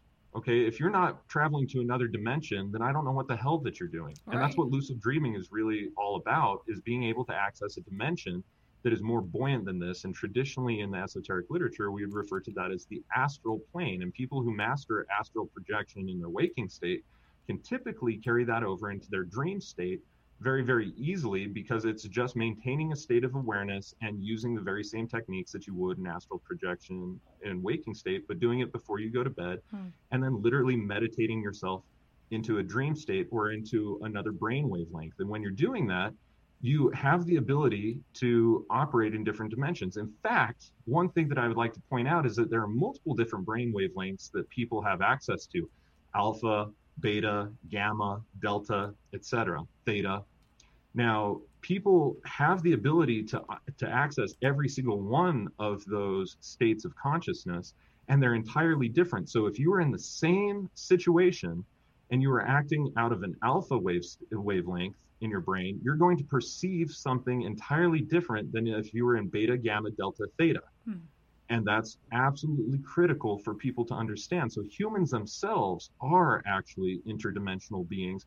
They're just usually not consciously utilizing it. And they're by and large, people just don't act from the conscious mind at all. Yeah. We're almost trained not to be. Absolutely.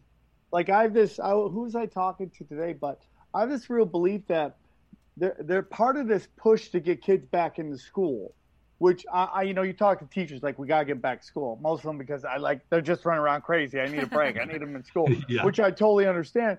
But you're like, why are the powers that be really want to get kids back into school? And I'm sure some of it has to do with like really caring. I totally respect that. But there's also a thing that these kids are in our brainwashing, setting a certain way of thinking mindset. Rockefeller developed school system. Yes. Yes. Yeah, it's mind control. And yeah, that's exactly Mind control. Lindsay can actually respond to this from a very, very educated perspective, being a board certified teacher. But I can also say, being involved in alternative education resource organization, a number of other organizations like this for years, I can also speak to it myself too, saying, listen, the types of education that are very Rockefeller based or very, state sponsored, federally sponsored, they have an agenda, and the agenda is to be able to teach people what they want them to know and not more than what they want them to know, because it's about being a quote unquote productive citizen within the context of the community that already exists. And so they want to teach you about the government that exists right now, and they get away with that calling this social studies. They don't teach you about all of the different types of governments that do exist or what could exist or how to make it better. They don't ask people how to critically think.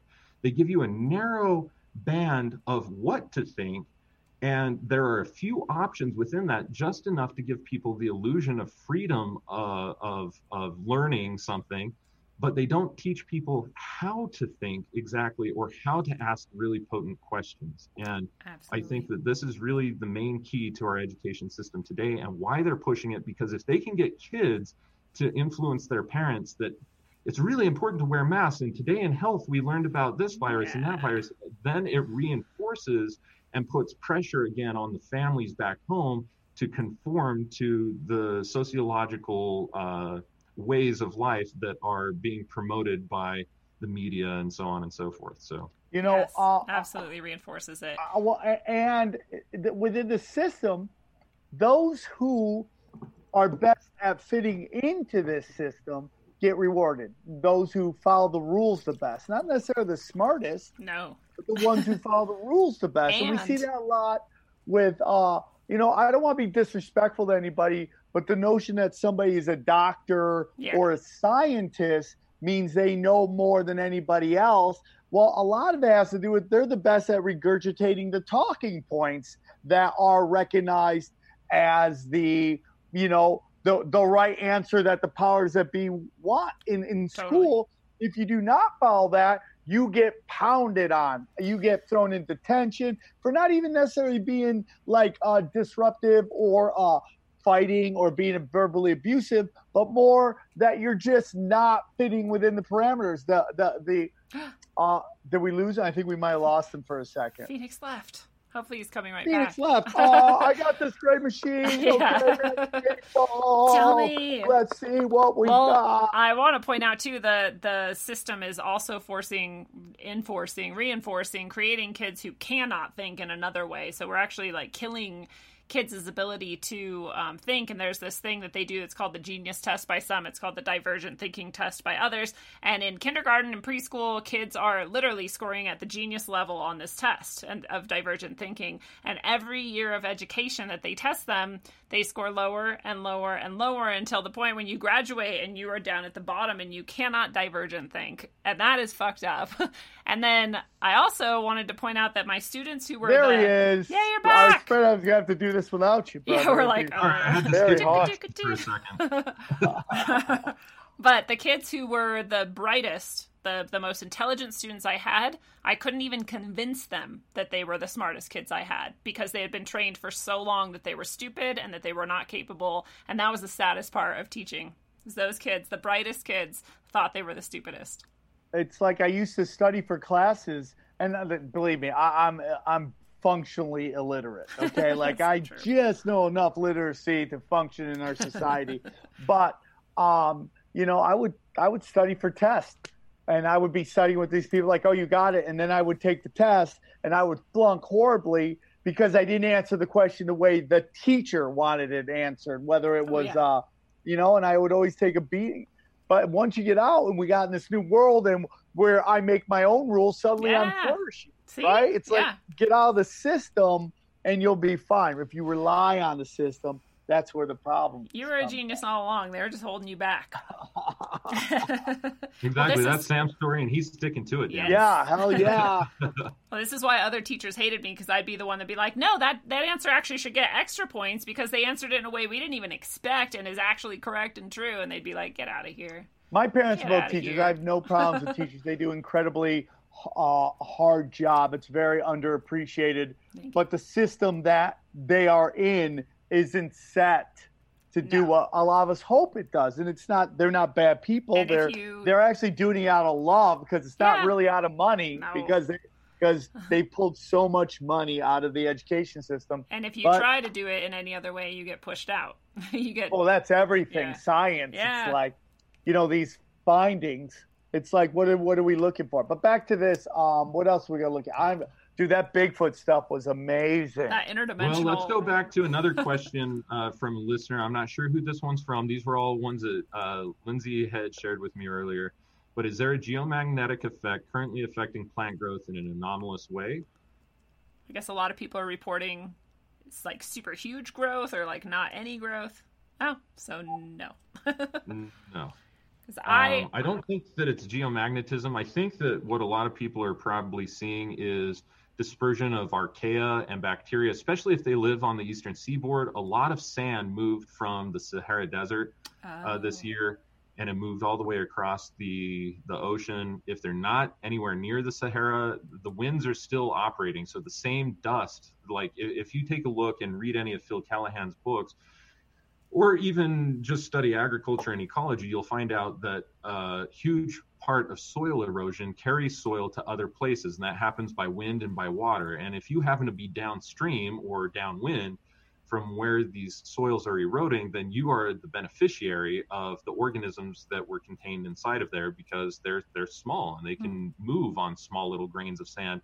And just like a bacterial culture in a petri dish, you don't need a lot to inoculate that entire petri dish. Over time, it's going to self-proliferate. It will be large enough that you have a very large sample to draw from. And the same is true with soil science. You see it all the time with fungi and other things. Archaea will typically make your plants really big. And bacteria will typically make your plants more nutrient dense. And fungi will typically break apart toxicities in the soil. Now, there are bacteria and archaea and fungi that will do all of those things. But just as a general rule of thumb, so to speak, that's kind of what you're looking at. Wow.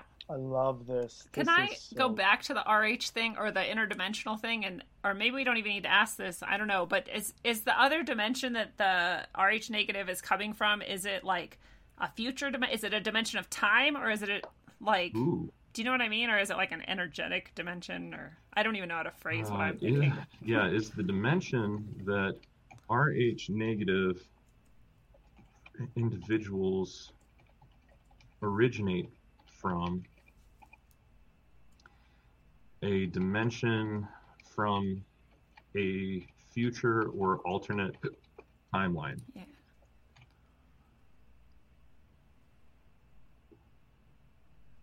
Oh, this shit is sticky. One sec. Okay, here we go. Oh. So no. Okay, so it's not like Time Splitters. Okay. Now let's just ask one more question just Mandela to get an effect idea. People.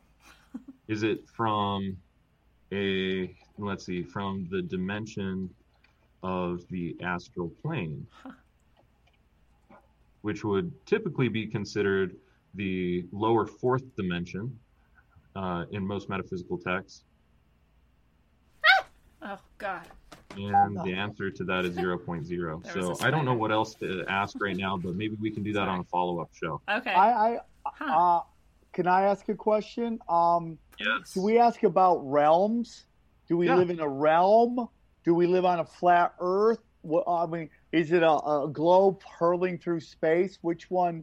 What do you think? What what do you guys think we should ask? We did. Okay, so I've done multiple different shows on this already. I don't really want to go into this because I get so much hate mail, like overwhelming amount of hate mail, because people have it destroys chill. people's belief systems when they think that I have the prerogative. They say that I'm, doing this thing or that thing or altering the results, and I'm really not interested in getting into that kind of contention this time around. And even if we did know that information, we have to ask ourselves, how is it actually going to help us? So in fact, most of the questions that we have right now aren't helping find missing people. They're not doing things that are really going to help our society. So if we can, I would like to shift gears to a couple of questions about sustainability, to see if the sustainable efforts that are being made right now are actually even making a difference. And I have some questions from a Facebook friend of mine who lives here in the state of Utah, his name is Moshe Rona, and he says, are our sustainable practices like permaculture futile within city and urban limits? So let's great question. Because I think also on that same topic that people are buying all these electric cars, and I feel like they're worse or just as bad, they're toxic. Well, that is self-evident. See, this is where I want people to not rely on technologies like this when the answer is abundantly available with half an hour of dedicated good research. If you know how to ask the right questions, you'll come up with the right answers. That's true. If you look on Toyota's website, when they talk about a Prius, they admit that it takes more resources and that it's less environmentally sound to actually produce batteries regularly for things like Priuses and electric cars than it is to use what we currently call petroleum fuels.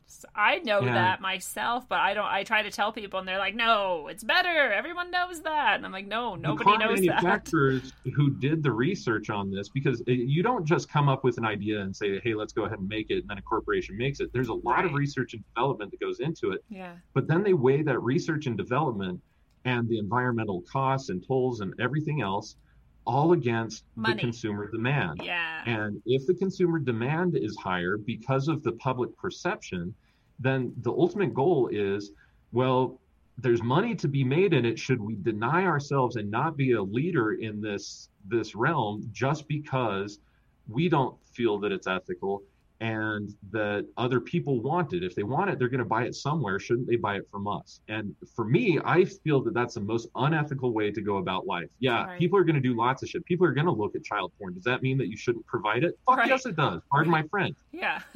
Damn you. Yeah, I totally agree with that, by the way. That's an appropriate way to say fuck. For sure. Yeah, you're allowed to use it in that. So I think realistically, people will do a lot of things because they're searching for themselves. They lose themselves. They don't know, just because people are going to buy meth, should we start providing it to them? Come on. No, please don't. It's that very same thing. Unless they have ADHD. We have to, as a society, big up ourselves, to borrow a line from Ollie G. Because if we don't, then we're constantly operating in this realm of very poor ethics that actually creates subservience, because we're preying upon the ignorance, apathy, and lack of just humanity that other people, the states of human depravity that people are existing in order to make capital gain. And to me, that is the root evil of everything I couldn't agree on this more. planet. Yeah. We've gotten away from truth. We've gotten away from honesty, business, money over humanity.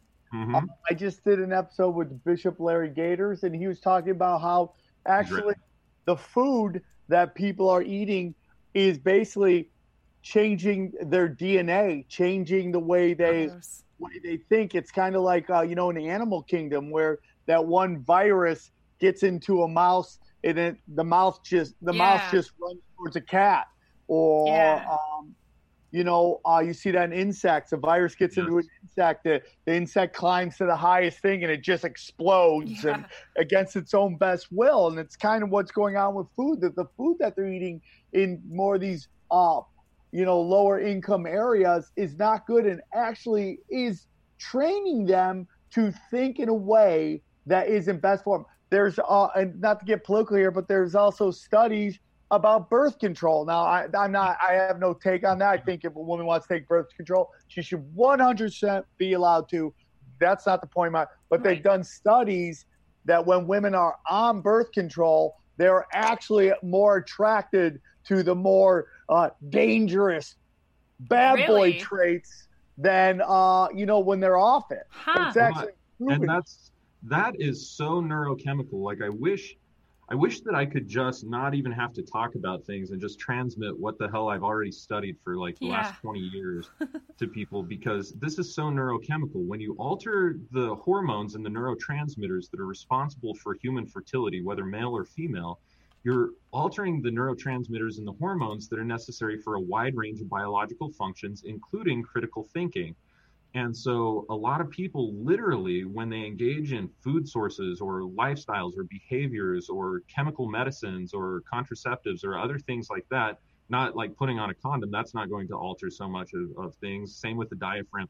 But when you're engaging in pharmaceutically created birth controls, what they're doing is altering the hormone structure that are going to have multiple different ramifications in your life, not just making you fat, which you might notice because you're more conscious and aware of your weight gain than you are of subtle things like, how am I relating to people? Am I a better person? Am I still fully aware of myself?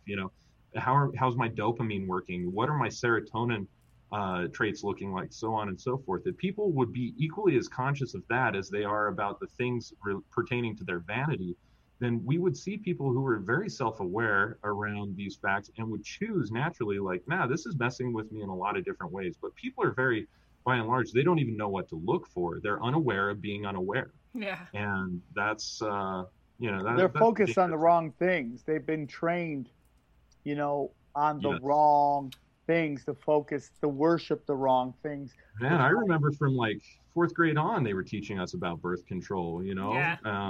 And so, like, you and now they're teaching about like how to have anal sex and be trans.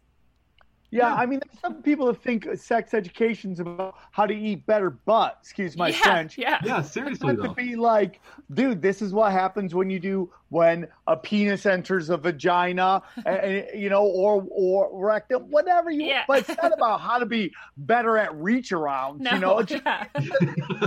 about all that, but it's just the truth. I mean, people are just putting their own crap into this stuff when it comes to children. It's just meant to teach you what biologically is happening. Right. Well, and I think that they should also extend that into the energetic spectrum too. Like, here.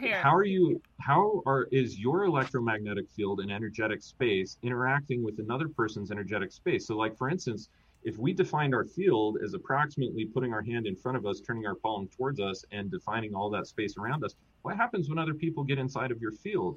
How is that interacting with your own electromagnetic vibration? What other people's energies are you taking on consciously by choosing to do this? And how does that interact you? And what types of relationship, what types of karma are you generating? What types of dharma are you generating by engaging in these actions? If people would learn that level of stuff, I guarantee that people would have safe sex. Yeah. Okay. Absolutely. So, agreed. All right. But let's go back to Moshi's question, which is, are sustainable practices, i.e. permaculture, futile within city and urban limits? And let's just see what we get. This is a maybe. Yeah. So let's say... I think futile is like a really extreme word. That means like absolutely worthless. And it's like, well, you're still going to get food and you're still going to increase the soil health. So maybe futile is not diminished in its effectiveness within city... Yeah, there we go. Okay, and that's even still like 84.2. So I've got a caveat to that, which I have studied this for almost 20 years now. And we're going to say, without using proper microbiological ferments and preparations. And there you have it, 100%. Wow. So in dumb person, what'd you just ask? Yeah. So I basically just asked if various microbe sets, like, okay, I'm gonna drop some huge bombs right here that everybody needs to know about. Okay. Ooh. Oppenheimer Biotechnologies, or OBIO.com. You've got to go there. You've got to order Aquazyme. First one, you have to add that to your water at least once to twice a week. and you have to begin putting that into the soil. Those are largely microbiological archaea is what they're called. So there's bacteria, fungi, archaea that are our main microbes inside of the soil. What the archaea are going to do is they're going to break down major toxicities. We're talking aluminum, we're talking barium, we're talking strontium, we're talking petroleum, we're talking so many different types of toxicities that are inside the soil. They're going to actually break it down, render it into its molecular counterparts. So hydrogen, oxygen, sometimes, it might be like carbon dioxide. That's why I say molecular, not just atomic. And they're going to render it into usable states that can be taken up by plants in a healthy way. So they are performing biological transmutation and decomposition of dangerous compounds for us. Aquazyme, number 1. Spagirazyme, number 2. If you want to order that in large quantities, just go ahead and reach out to me. I call that alchemazyme when it's used for the soil because it's part of my alchemiculture philosophy. Cool. People can use that. Can you send us links for this so that we could add, when we put this out in our feeds, that we could put that in the And I just threw it Lindsay, in the chat. you are so great with notes. Can you just add a note to send me an email to remind me about this, and I'll provide those links. Got it. Also, you need to, besides Aquazyme, and sometimes you might need Oppenheimer Formula 1 or Oppenheimer Formula 2, depending on the state of toxicity.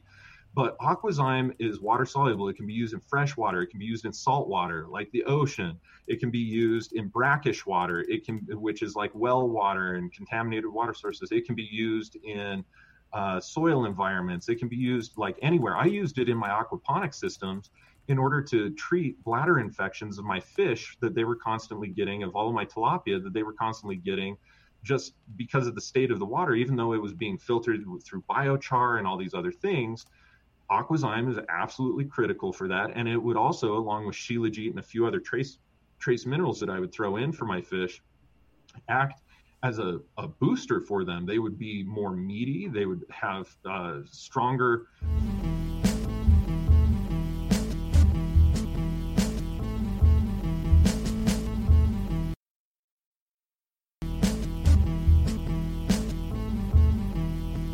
Nasty motherfuckers with a hook and a sickle.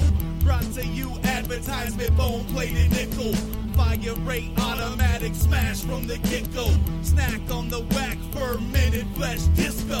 Abracadabra, archaic altars don't slabber. Hey, making jabbers, flip reality backwards. Hunting rap nerds, bodyguard collected actors. Munitions are famished, let them feast upon the dapper. Bloody bibs and muddy kicks, feasting on amygdala. Iron fist, tyrant shit, APO will rip you up. The rhyme rainmaker, Bane style backbreaker. Genghis-Khan depleted uranium satellite lasers.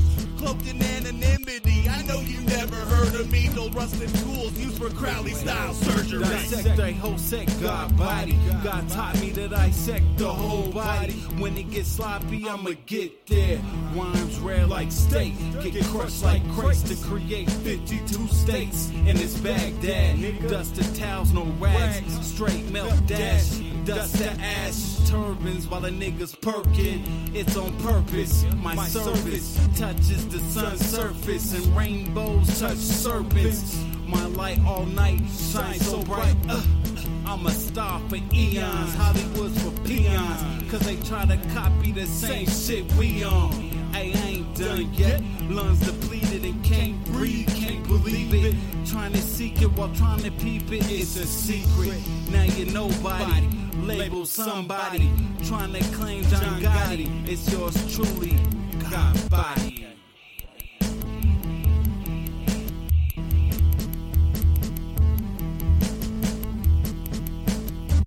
So forth. When you're doing things like that, you are directly impacting your community and making a change, whether you realize it or not. So keep on keeping on.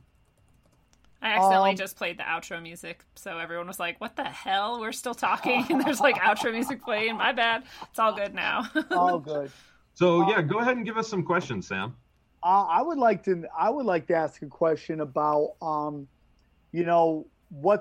we ask about anything that's going to happen in the future with the election? Is that something you want to talk about, or is that too political? Or maybe what's going on with Hollywood right now? A lot of instead of asking like what will happen, because here's the truth about things that are happening in a future timeline is that they're not set in stone. So we could ask what would happen, and then people would develop beliefs based on that and possibly feel hopeless. What we should really ask about are giving ourselves ideas about what we can do to alter the course of the election, because those are going to be things that empower people and give us a direction to work towards to be able to make an efficient change.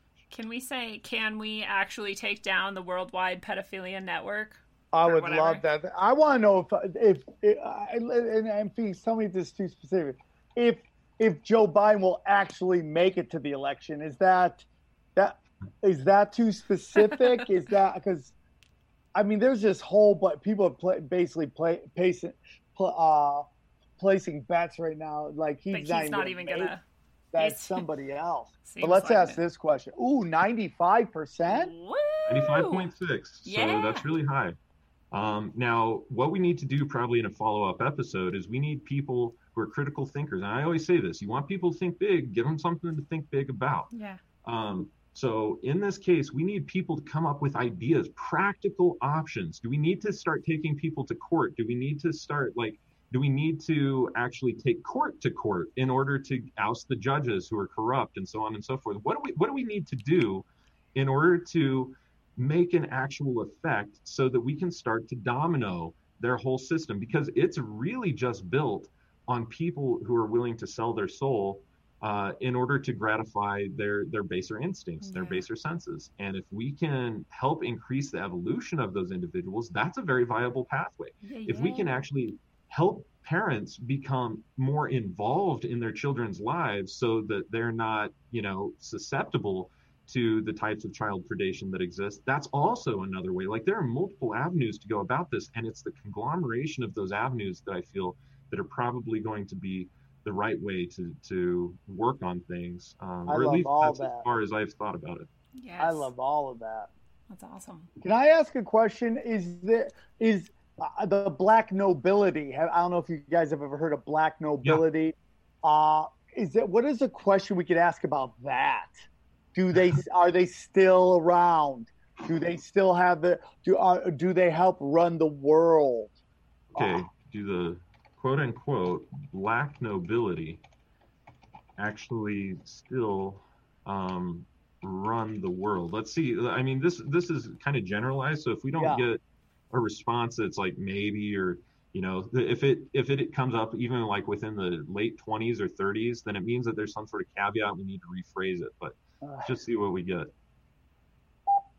Okay, 80.8. And the idea of the black nobility is like a hidden nobility that we don't necessarily know, right? Well, it's along the lines of like the 13 bloodlines. Right. They're actually, there's the beliefs that it was like Atlantis to, Egyptians to Rome, it's like that they're actually Rome. They're the Jesuits. They control the Vatican. It's Israel. The Illuminati. Yeah, well, they actually created the Illuminati to infiltrate what they created, which was the Freemasons and all that stuff. Okay, so we're about at the same thing. Are there 13 bloodlines? So let's ask this: are there more than 13 bloodlines? Oh yeah, this is a good question. Yes. Oh. Whoa. Didn't we do? No, we did a different thing. Never mind. Okay, so do the more than 13. Can we ask something about Can we say how many bloodlines? Oh, sorry. Yeah. How many bloodlines? Sorry, Sam. No, it's fine. I'm just trying to think of the wording. Like Khazarians are like such a debate right now of the planet at present. So how it can give you a number? Yeah, we can do numbers instead of percentages or whatever.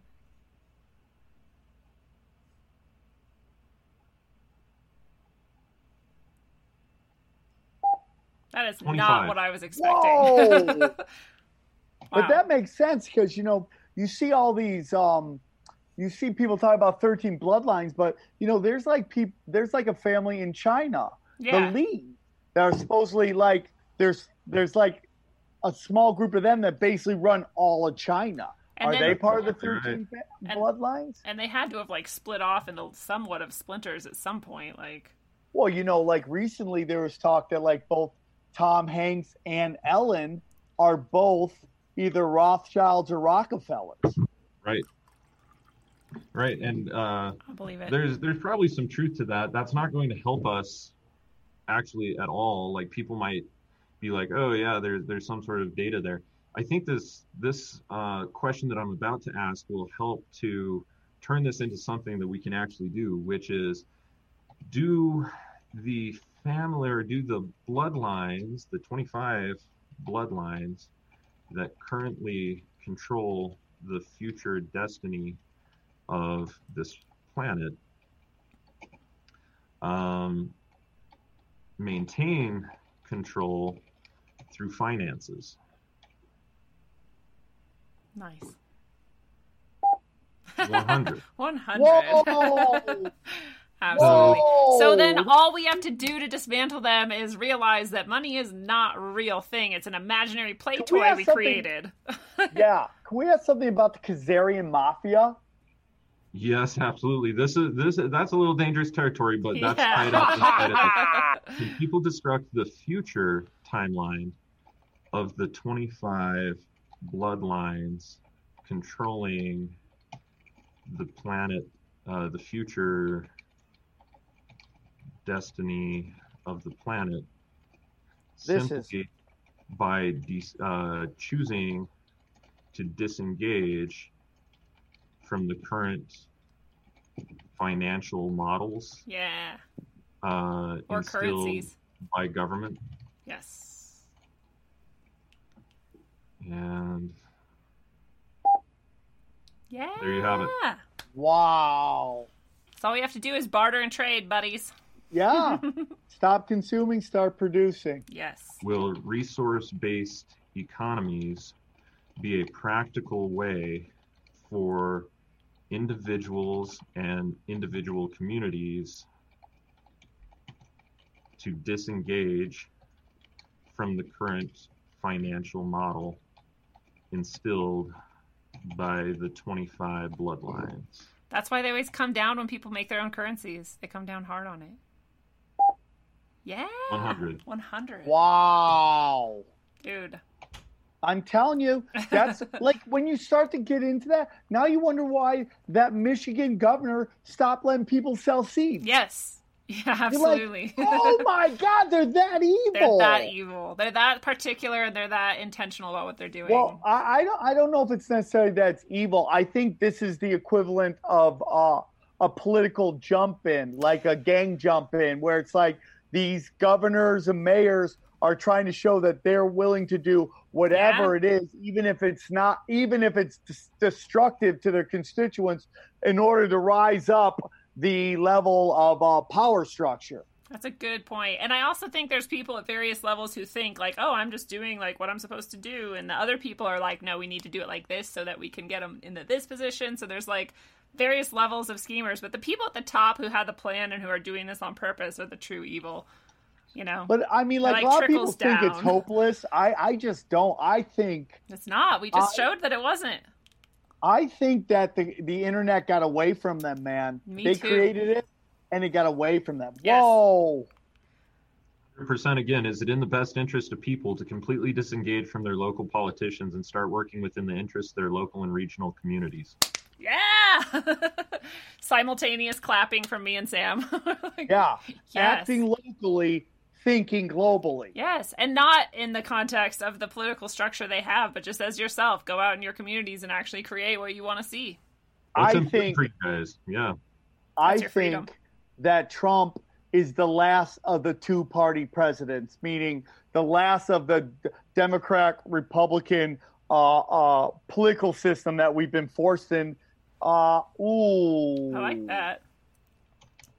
Oh, you now... Oh no!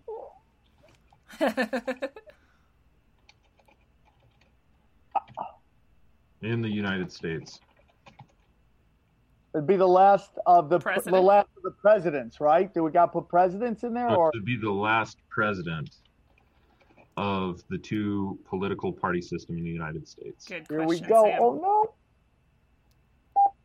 Yeah. Oh! Oh! Wow! I did not expect that. I expected to look very bad right there. Wow, nice So job. I think that really what people need to do is they need to decide that, listen, we are absolutely fed up. Like, you're telling us this, you're telling us this, you're telling us this, you're restricting us here, you're doing this, when we know inside of our gut instinct that this is the right thing for us to do. Like to collect rainwater, for instance, Yes. to, you know, not wear a mask if it isn't necessary, or if you don't feel like it's going to help you.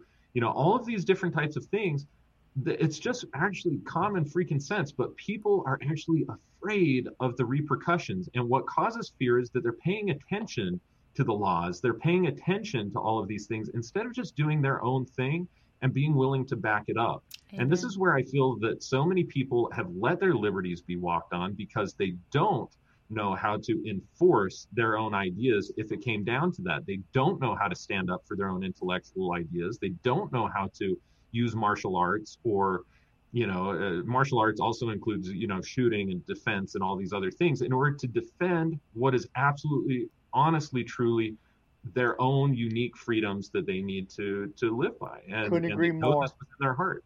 And I think that if people would just take that time, you know, it doesn't take a long time to learn how to defend yourself, really. It doesn't take a lot of time to work with your neighbors in such a way that if the police force, the entire county police force were to come, that you and your neighborhood would say, nah, actually, we're not interested in this. You're going to have to kill every single one of us if that's what you want to do in order to stop this movement from happening, because this is something that we absolutely agree in. We want to tear down our fences in the backyard and create our own collective school and grow our own gardens and create our own child daycare, because we're not interested in the pervs and molesters who are out there infiltrating our schools and our churches and other things like that. We want to see over and take care of our own. And I think if people would take their own responsibility over their own lives for food, for water, for shelter, for the community institutions that they feel are important, it's game over for the political situation. It's just that people need to come to the realization, not only that that is possible, but that it's a direct reality. And if you went out and you started talking to your neighbors, you would probably find that 4 out of 5 of them would agree with you. Even if they disagree about the specifics, that's okay, because that's what community is for. You dialogue, you commune, you talk about things that are absolutely important for the resources that you have locally. And if you're so at odds with your neighbors, that should tell you you're probably not in the right location, and you can start to seek out people that are more like-minded. That's why we have the internet. That's why we have all these things. So. No, Phoenix, I think that's well said. I don't think people realize that. Just in California, you can see that, like, it is my belief, guys, that authority is an illusion.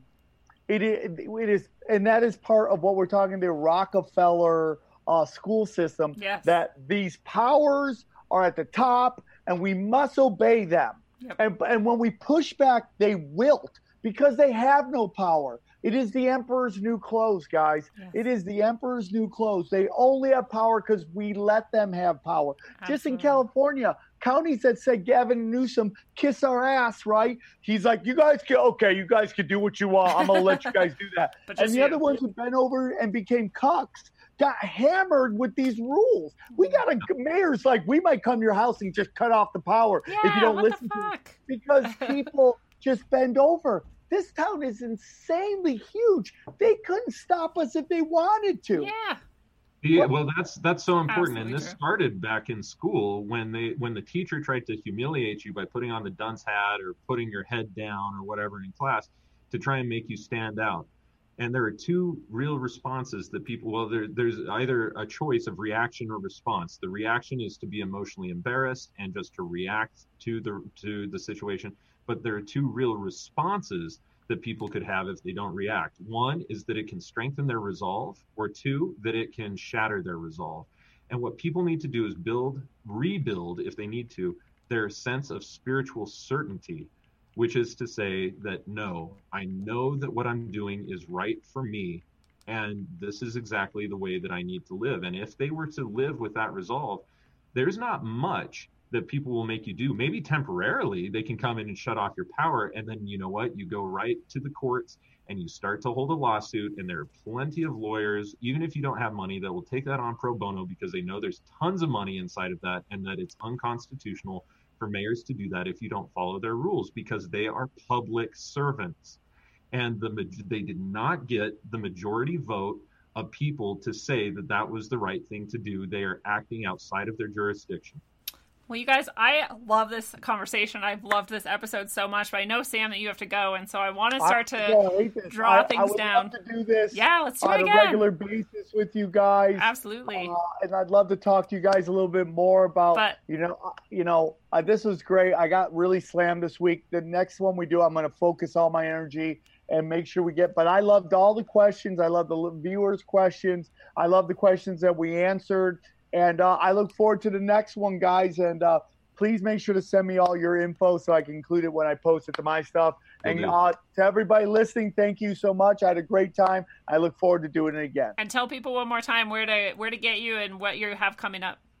Well, Twitter is, who knows? It's either Ronin Sam Tripoli or Buddha Sammy. Ronin Sam Tripoli or Buddha Sammy is my Twitter. Sam Tripoli, Tripoli, anywhere on Instagram. And you guys check out my my Patreon, which is patreon.com/tinfoil hat. And this new spiritual podcast I'm doing called Zero, that's available exclusively on Rockfin. I'm having a great time. Cool. If either of you guys would like to do anything on Rockfin, just let me know. I'd love to help you guys out. It's a great place. It's kind of like the Netflix of premium content. Cool. You $10, you get so many of these amazing channels that you only get right there. So go check it out. And that's about it. If you're in Wisconsin, come see me. And if you want to see my stand-up comedy, just go to samtripoli.com or youtube.com/Sam Tripoli Comedy. Thank you guys again. I had a great time. You guys, this is so much fun. I could do this all the time, every time. Yes, absolutely. Yeah, get some feedback from your listeners. Ask some feedback. See if they like it, because I'm okay doing this as long as other people are interested in it. And if they're going to be empowered by it and actually start making differences. If they're not, I'm not going to waste my time. But if they will, I want to continue doing this. Well, man, we have a saying on the show, man, we're popping minds like champagne bottles. And I think that people, I think they do hear it. And you see more and more waking up. We did this big march over here. I talked about it a couple times. Again, the next march against child sex trafficking is August 22nd. Woo. And I didn't think anyone was going to show up. And it was packed. Wow, that's so cool. So people are waking up. We are doing good. Sometimes we don't see it right instantly, but it is happening. And we are, when you see the ratings on TV, you see stock in like Nike going down, you see like Tom Hanks moving. The demonization of the term silent majority really sucks, because it's really loving people. And at this march, guys, it was every demographic: straight, gay, white, black, Hispanic, Asian, male, female. Every demographic was there. It was the most amazing, diverse march I've ever been at. And I think we're coming together, everybody. So just know, Phoenix and Lindsay, you guys are doing great jobs. And if it ever feels like you're not doing the Lord's work, just know that you really are. And people appreciate everything that we're doing. And I appreciate you guys. Thank you. Likewise, right back at you. Yeah, that feeling's mutual, man. Thank you. So thank you. I'll talk to you guys later, and I appreciate you guys very much. Thank you. Thanks, Sam. You too, man. Peace. Take care, guys. You too.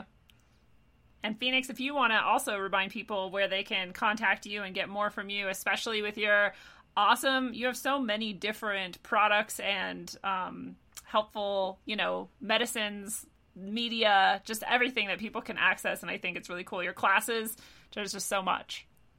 Cool. Yeah. Thank you. So one thing I do want to mention is that coming up on September 5th, I actually have an essential oils and hydrosol class that's being held here at the Phoenix Aurelius Research Academy. Cool. So if you've ever been interested in coming in and like seeing what my lab looks like, working with me, especially if you have an interest in pulling your own essential oils or learning how it's done, so on and so forth, I have a class.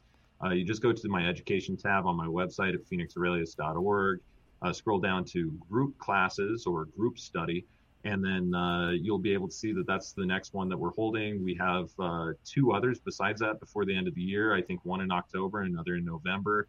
All of them are dealing with various aspects of alchemical work, but as you'll notice, this is also personal development work too, anytime that we work in the laboratory. So even if you don't have a particular interest in performing lab work, there are corollaries to the spiritual work and the internal work that I always talk about inside of those classes that go hand in hand with what we're doing. And so whether you're looking for personal transformation or laboratory transformation or both, there's a lot of information for you there. If you're interested in studying one-on-one with me, I still have, I think actually we're booked out for 2020, but starting 2021, we do have a wait list going, and I will probably have 6 or 7 opportunities of one-on-one immersion classes where you come and live with me and work with me one-on-one in the laboratory or for spiritual work or whatever else, or ideally both, in 2021. So if you're interested in that, check into that.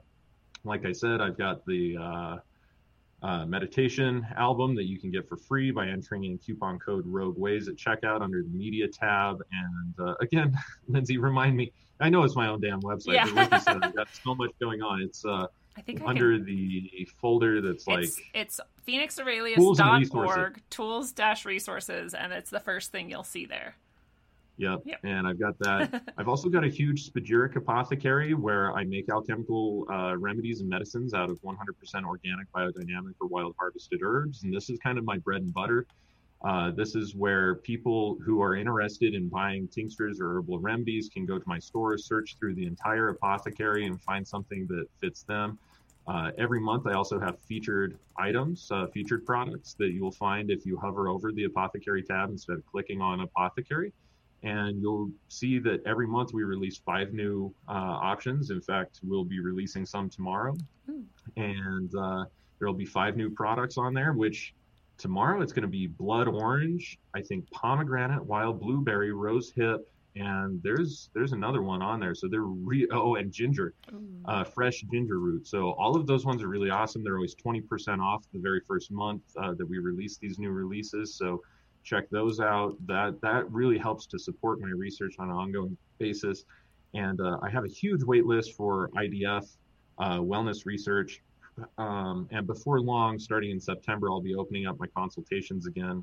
So people who are interested in having their own IDF, funding their own IDF research, whether it's, questions like this or about their farm or about, just all sorts of different types of things, or whether it's about laboratory work or whatever, IDF or not, you just want to pick my brain, $150 an hour. That supports our research a lot. And that helps me to continue the work that I'm doing and continue studying and to be able to dedicate my time, which is unpaid, to things like this and podcasts, to be able to get the word out and to share what I've learned so that it makes a bigger impact and doesn't just stay with me. Yes. I love that about the work you do. You're very scientific, you're very methodical, and you're very giving and generous with what you do as well. And it's for the benefit of everybody. So I think it's really awesome. And thank you for all that you do. And I want to do all those things you're talking about. Like, I'm like, ooh, maybe I can come in September. Maybe I could do like the one-on-one, because it all sounds awesome. And it always has. So one of these days, I'm going to end up doing that. But yeah. And excellent. By the way, those of you who are Rogue Ways listeners and want to support Lindsay, and Rogue Ways just in general, she is an affiliate of Phoenix Aurelius, and anytime that you use the link and click on her link, it's going to take you to my site. You're going to pay the exact same price. The only difference is that she's going to get an awesome cut to be able to help proliferate her work as well. And so that's important to me, is creating symbiosis between the networks. And so please hit Lindsay up, ask for the affiliate link so that she can get some credit, whether you're going to do education or whatever else, because that's going to help to further her work. And the more that we grow together, the stronger off we're all going to be. So awesome. Thank you for mentioning that. And actually, anybody who's listening or watching, it's in the show notes. It's under the videos. It's on every single page of my site, I believe. It should be, at least. So if you click through to Phoenix from me, then you will be supporting Rogue Ways. So thank you for that. And it's like a win-win-win. You get great, amazing products. You get to help Phoenix's research, and you get to support Rogue Ways, which you love. So It's all good. Well, I know you already gave like a really good summary of how to save the entire world, but do you want to add another final thought, which we usually do to close things down? Yeah. I want people really to think about how to ask better questions. Yes. Because if they're not left as rhetorical questions, if they're not open-ended and just things that you ask idly, those questions will help you get to the answers that are going to help you individually, help your community, and help the planet globally. And those are the things that I think are the most critical and the most important right now. Ask as many questions as you can, or trade quantity for quality and ask the best questions that you can that are going to make the most impact in this very moment. And if you do that, whether you're using IDF technology or not, you're going to arrive at some really spectacular answers, and that's going to help us all. Absolutely. Asking questions is one of the most underrated skills ever. I say that as a teacher, having tried to teach question asking to students. You would think it's easy, and it's not. And so I thought, I'm in agreement with you. Ask better questions, practice asking questions, ask yourself if the questions you're asking are for like those idle satisfactory purposes, or if they're going to lead you somewhere. Even if they're idle for the moment, like where does it go next? Where are you going to take it from there? So thank you for that. And fellow travelers of the path, it is a beautiful thing. This has been your Analog Electric concentric dose of wisdom according to Sam Tripoli at Tinfoil Hat Podcast. He has already gone, but we thank Sam for being here tonight. That was extra super fun. And according to Phoenix Aurelius, the master alchemist and teacher and philosopher, Phoenix, thank you so much for sharing your time with us. My pleasure. Thank you so much, everybody. Awesome. So be true to the path that unfurls before you. It will never lead you astray. When you push and force and exert a will that is not in complete alignment with your highest self, it feels like work all day, every day. You create all kinds of things in this state, and none of them serve you. Not much will ever come truly easy, not coming from disease and disconnection as many of us are and have been, but it will always get easier and easier when you fall into the flow of your natural state and slip down the corridors that stream takes you. Let go in the best ways, hold on to what is most pure and true, and until you master the intricacies of that ride, travel well, aim for balance, and always look inside first. Mwah. This is only the beginning. Dude, you just blew my mind. Tinfoil hat, tinfoil hat, tinfoil hat.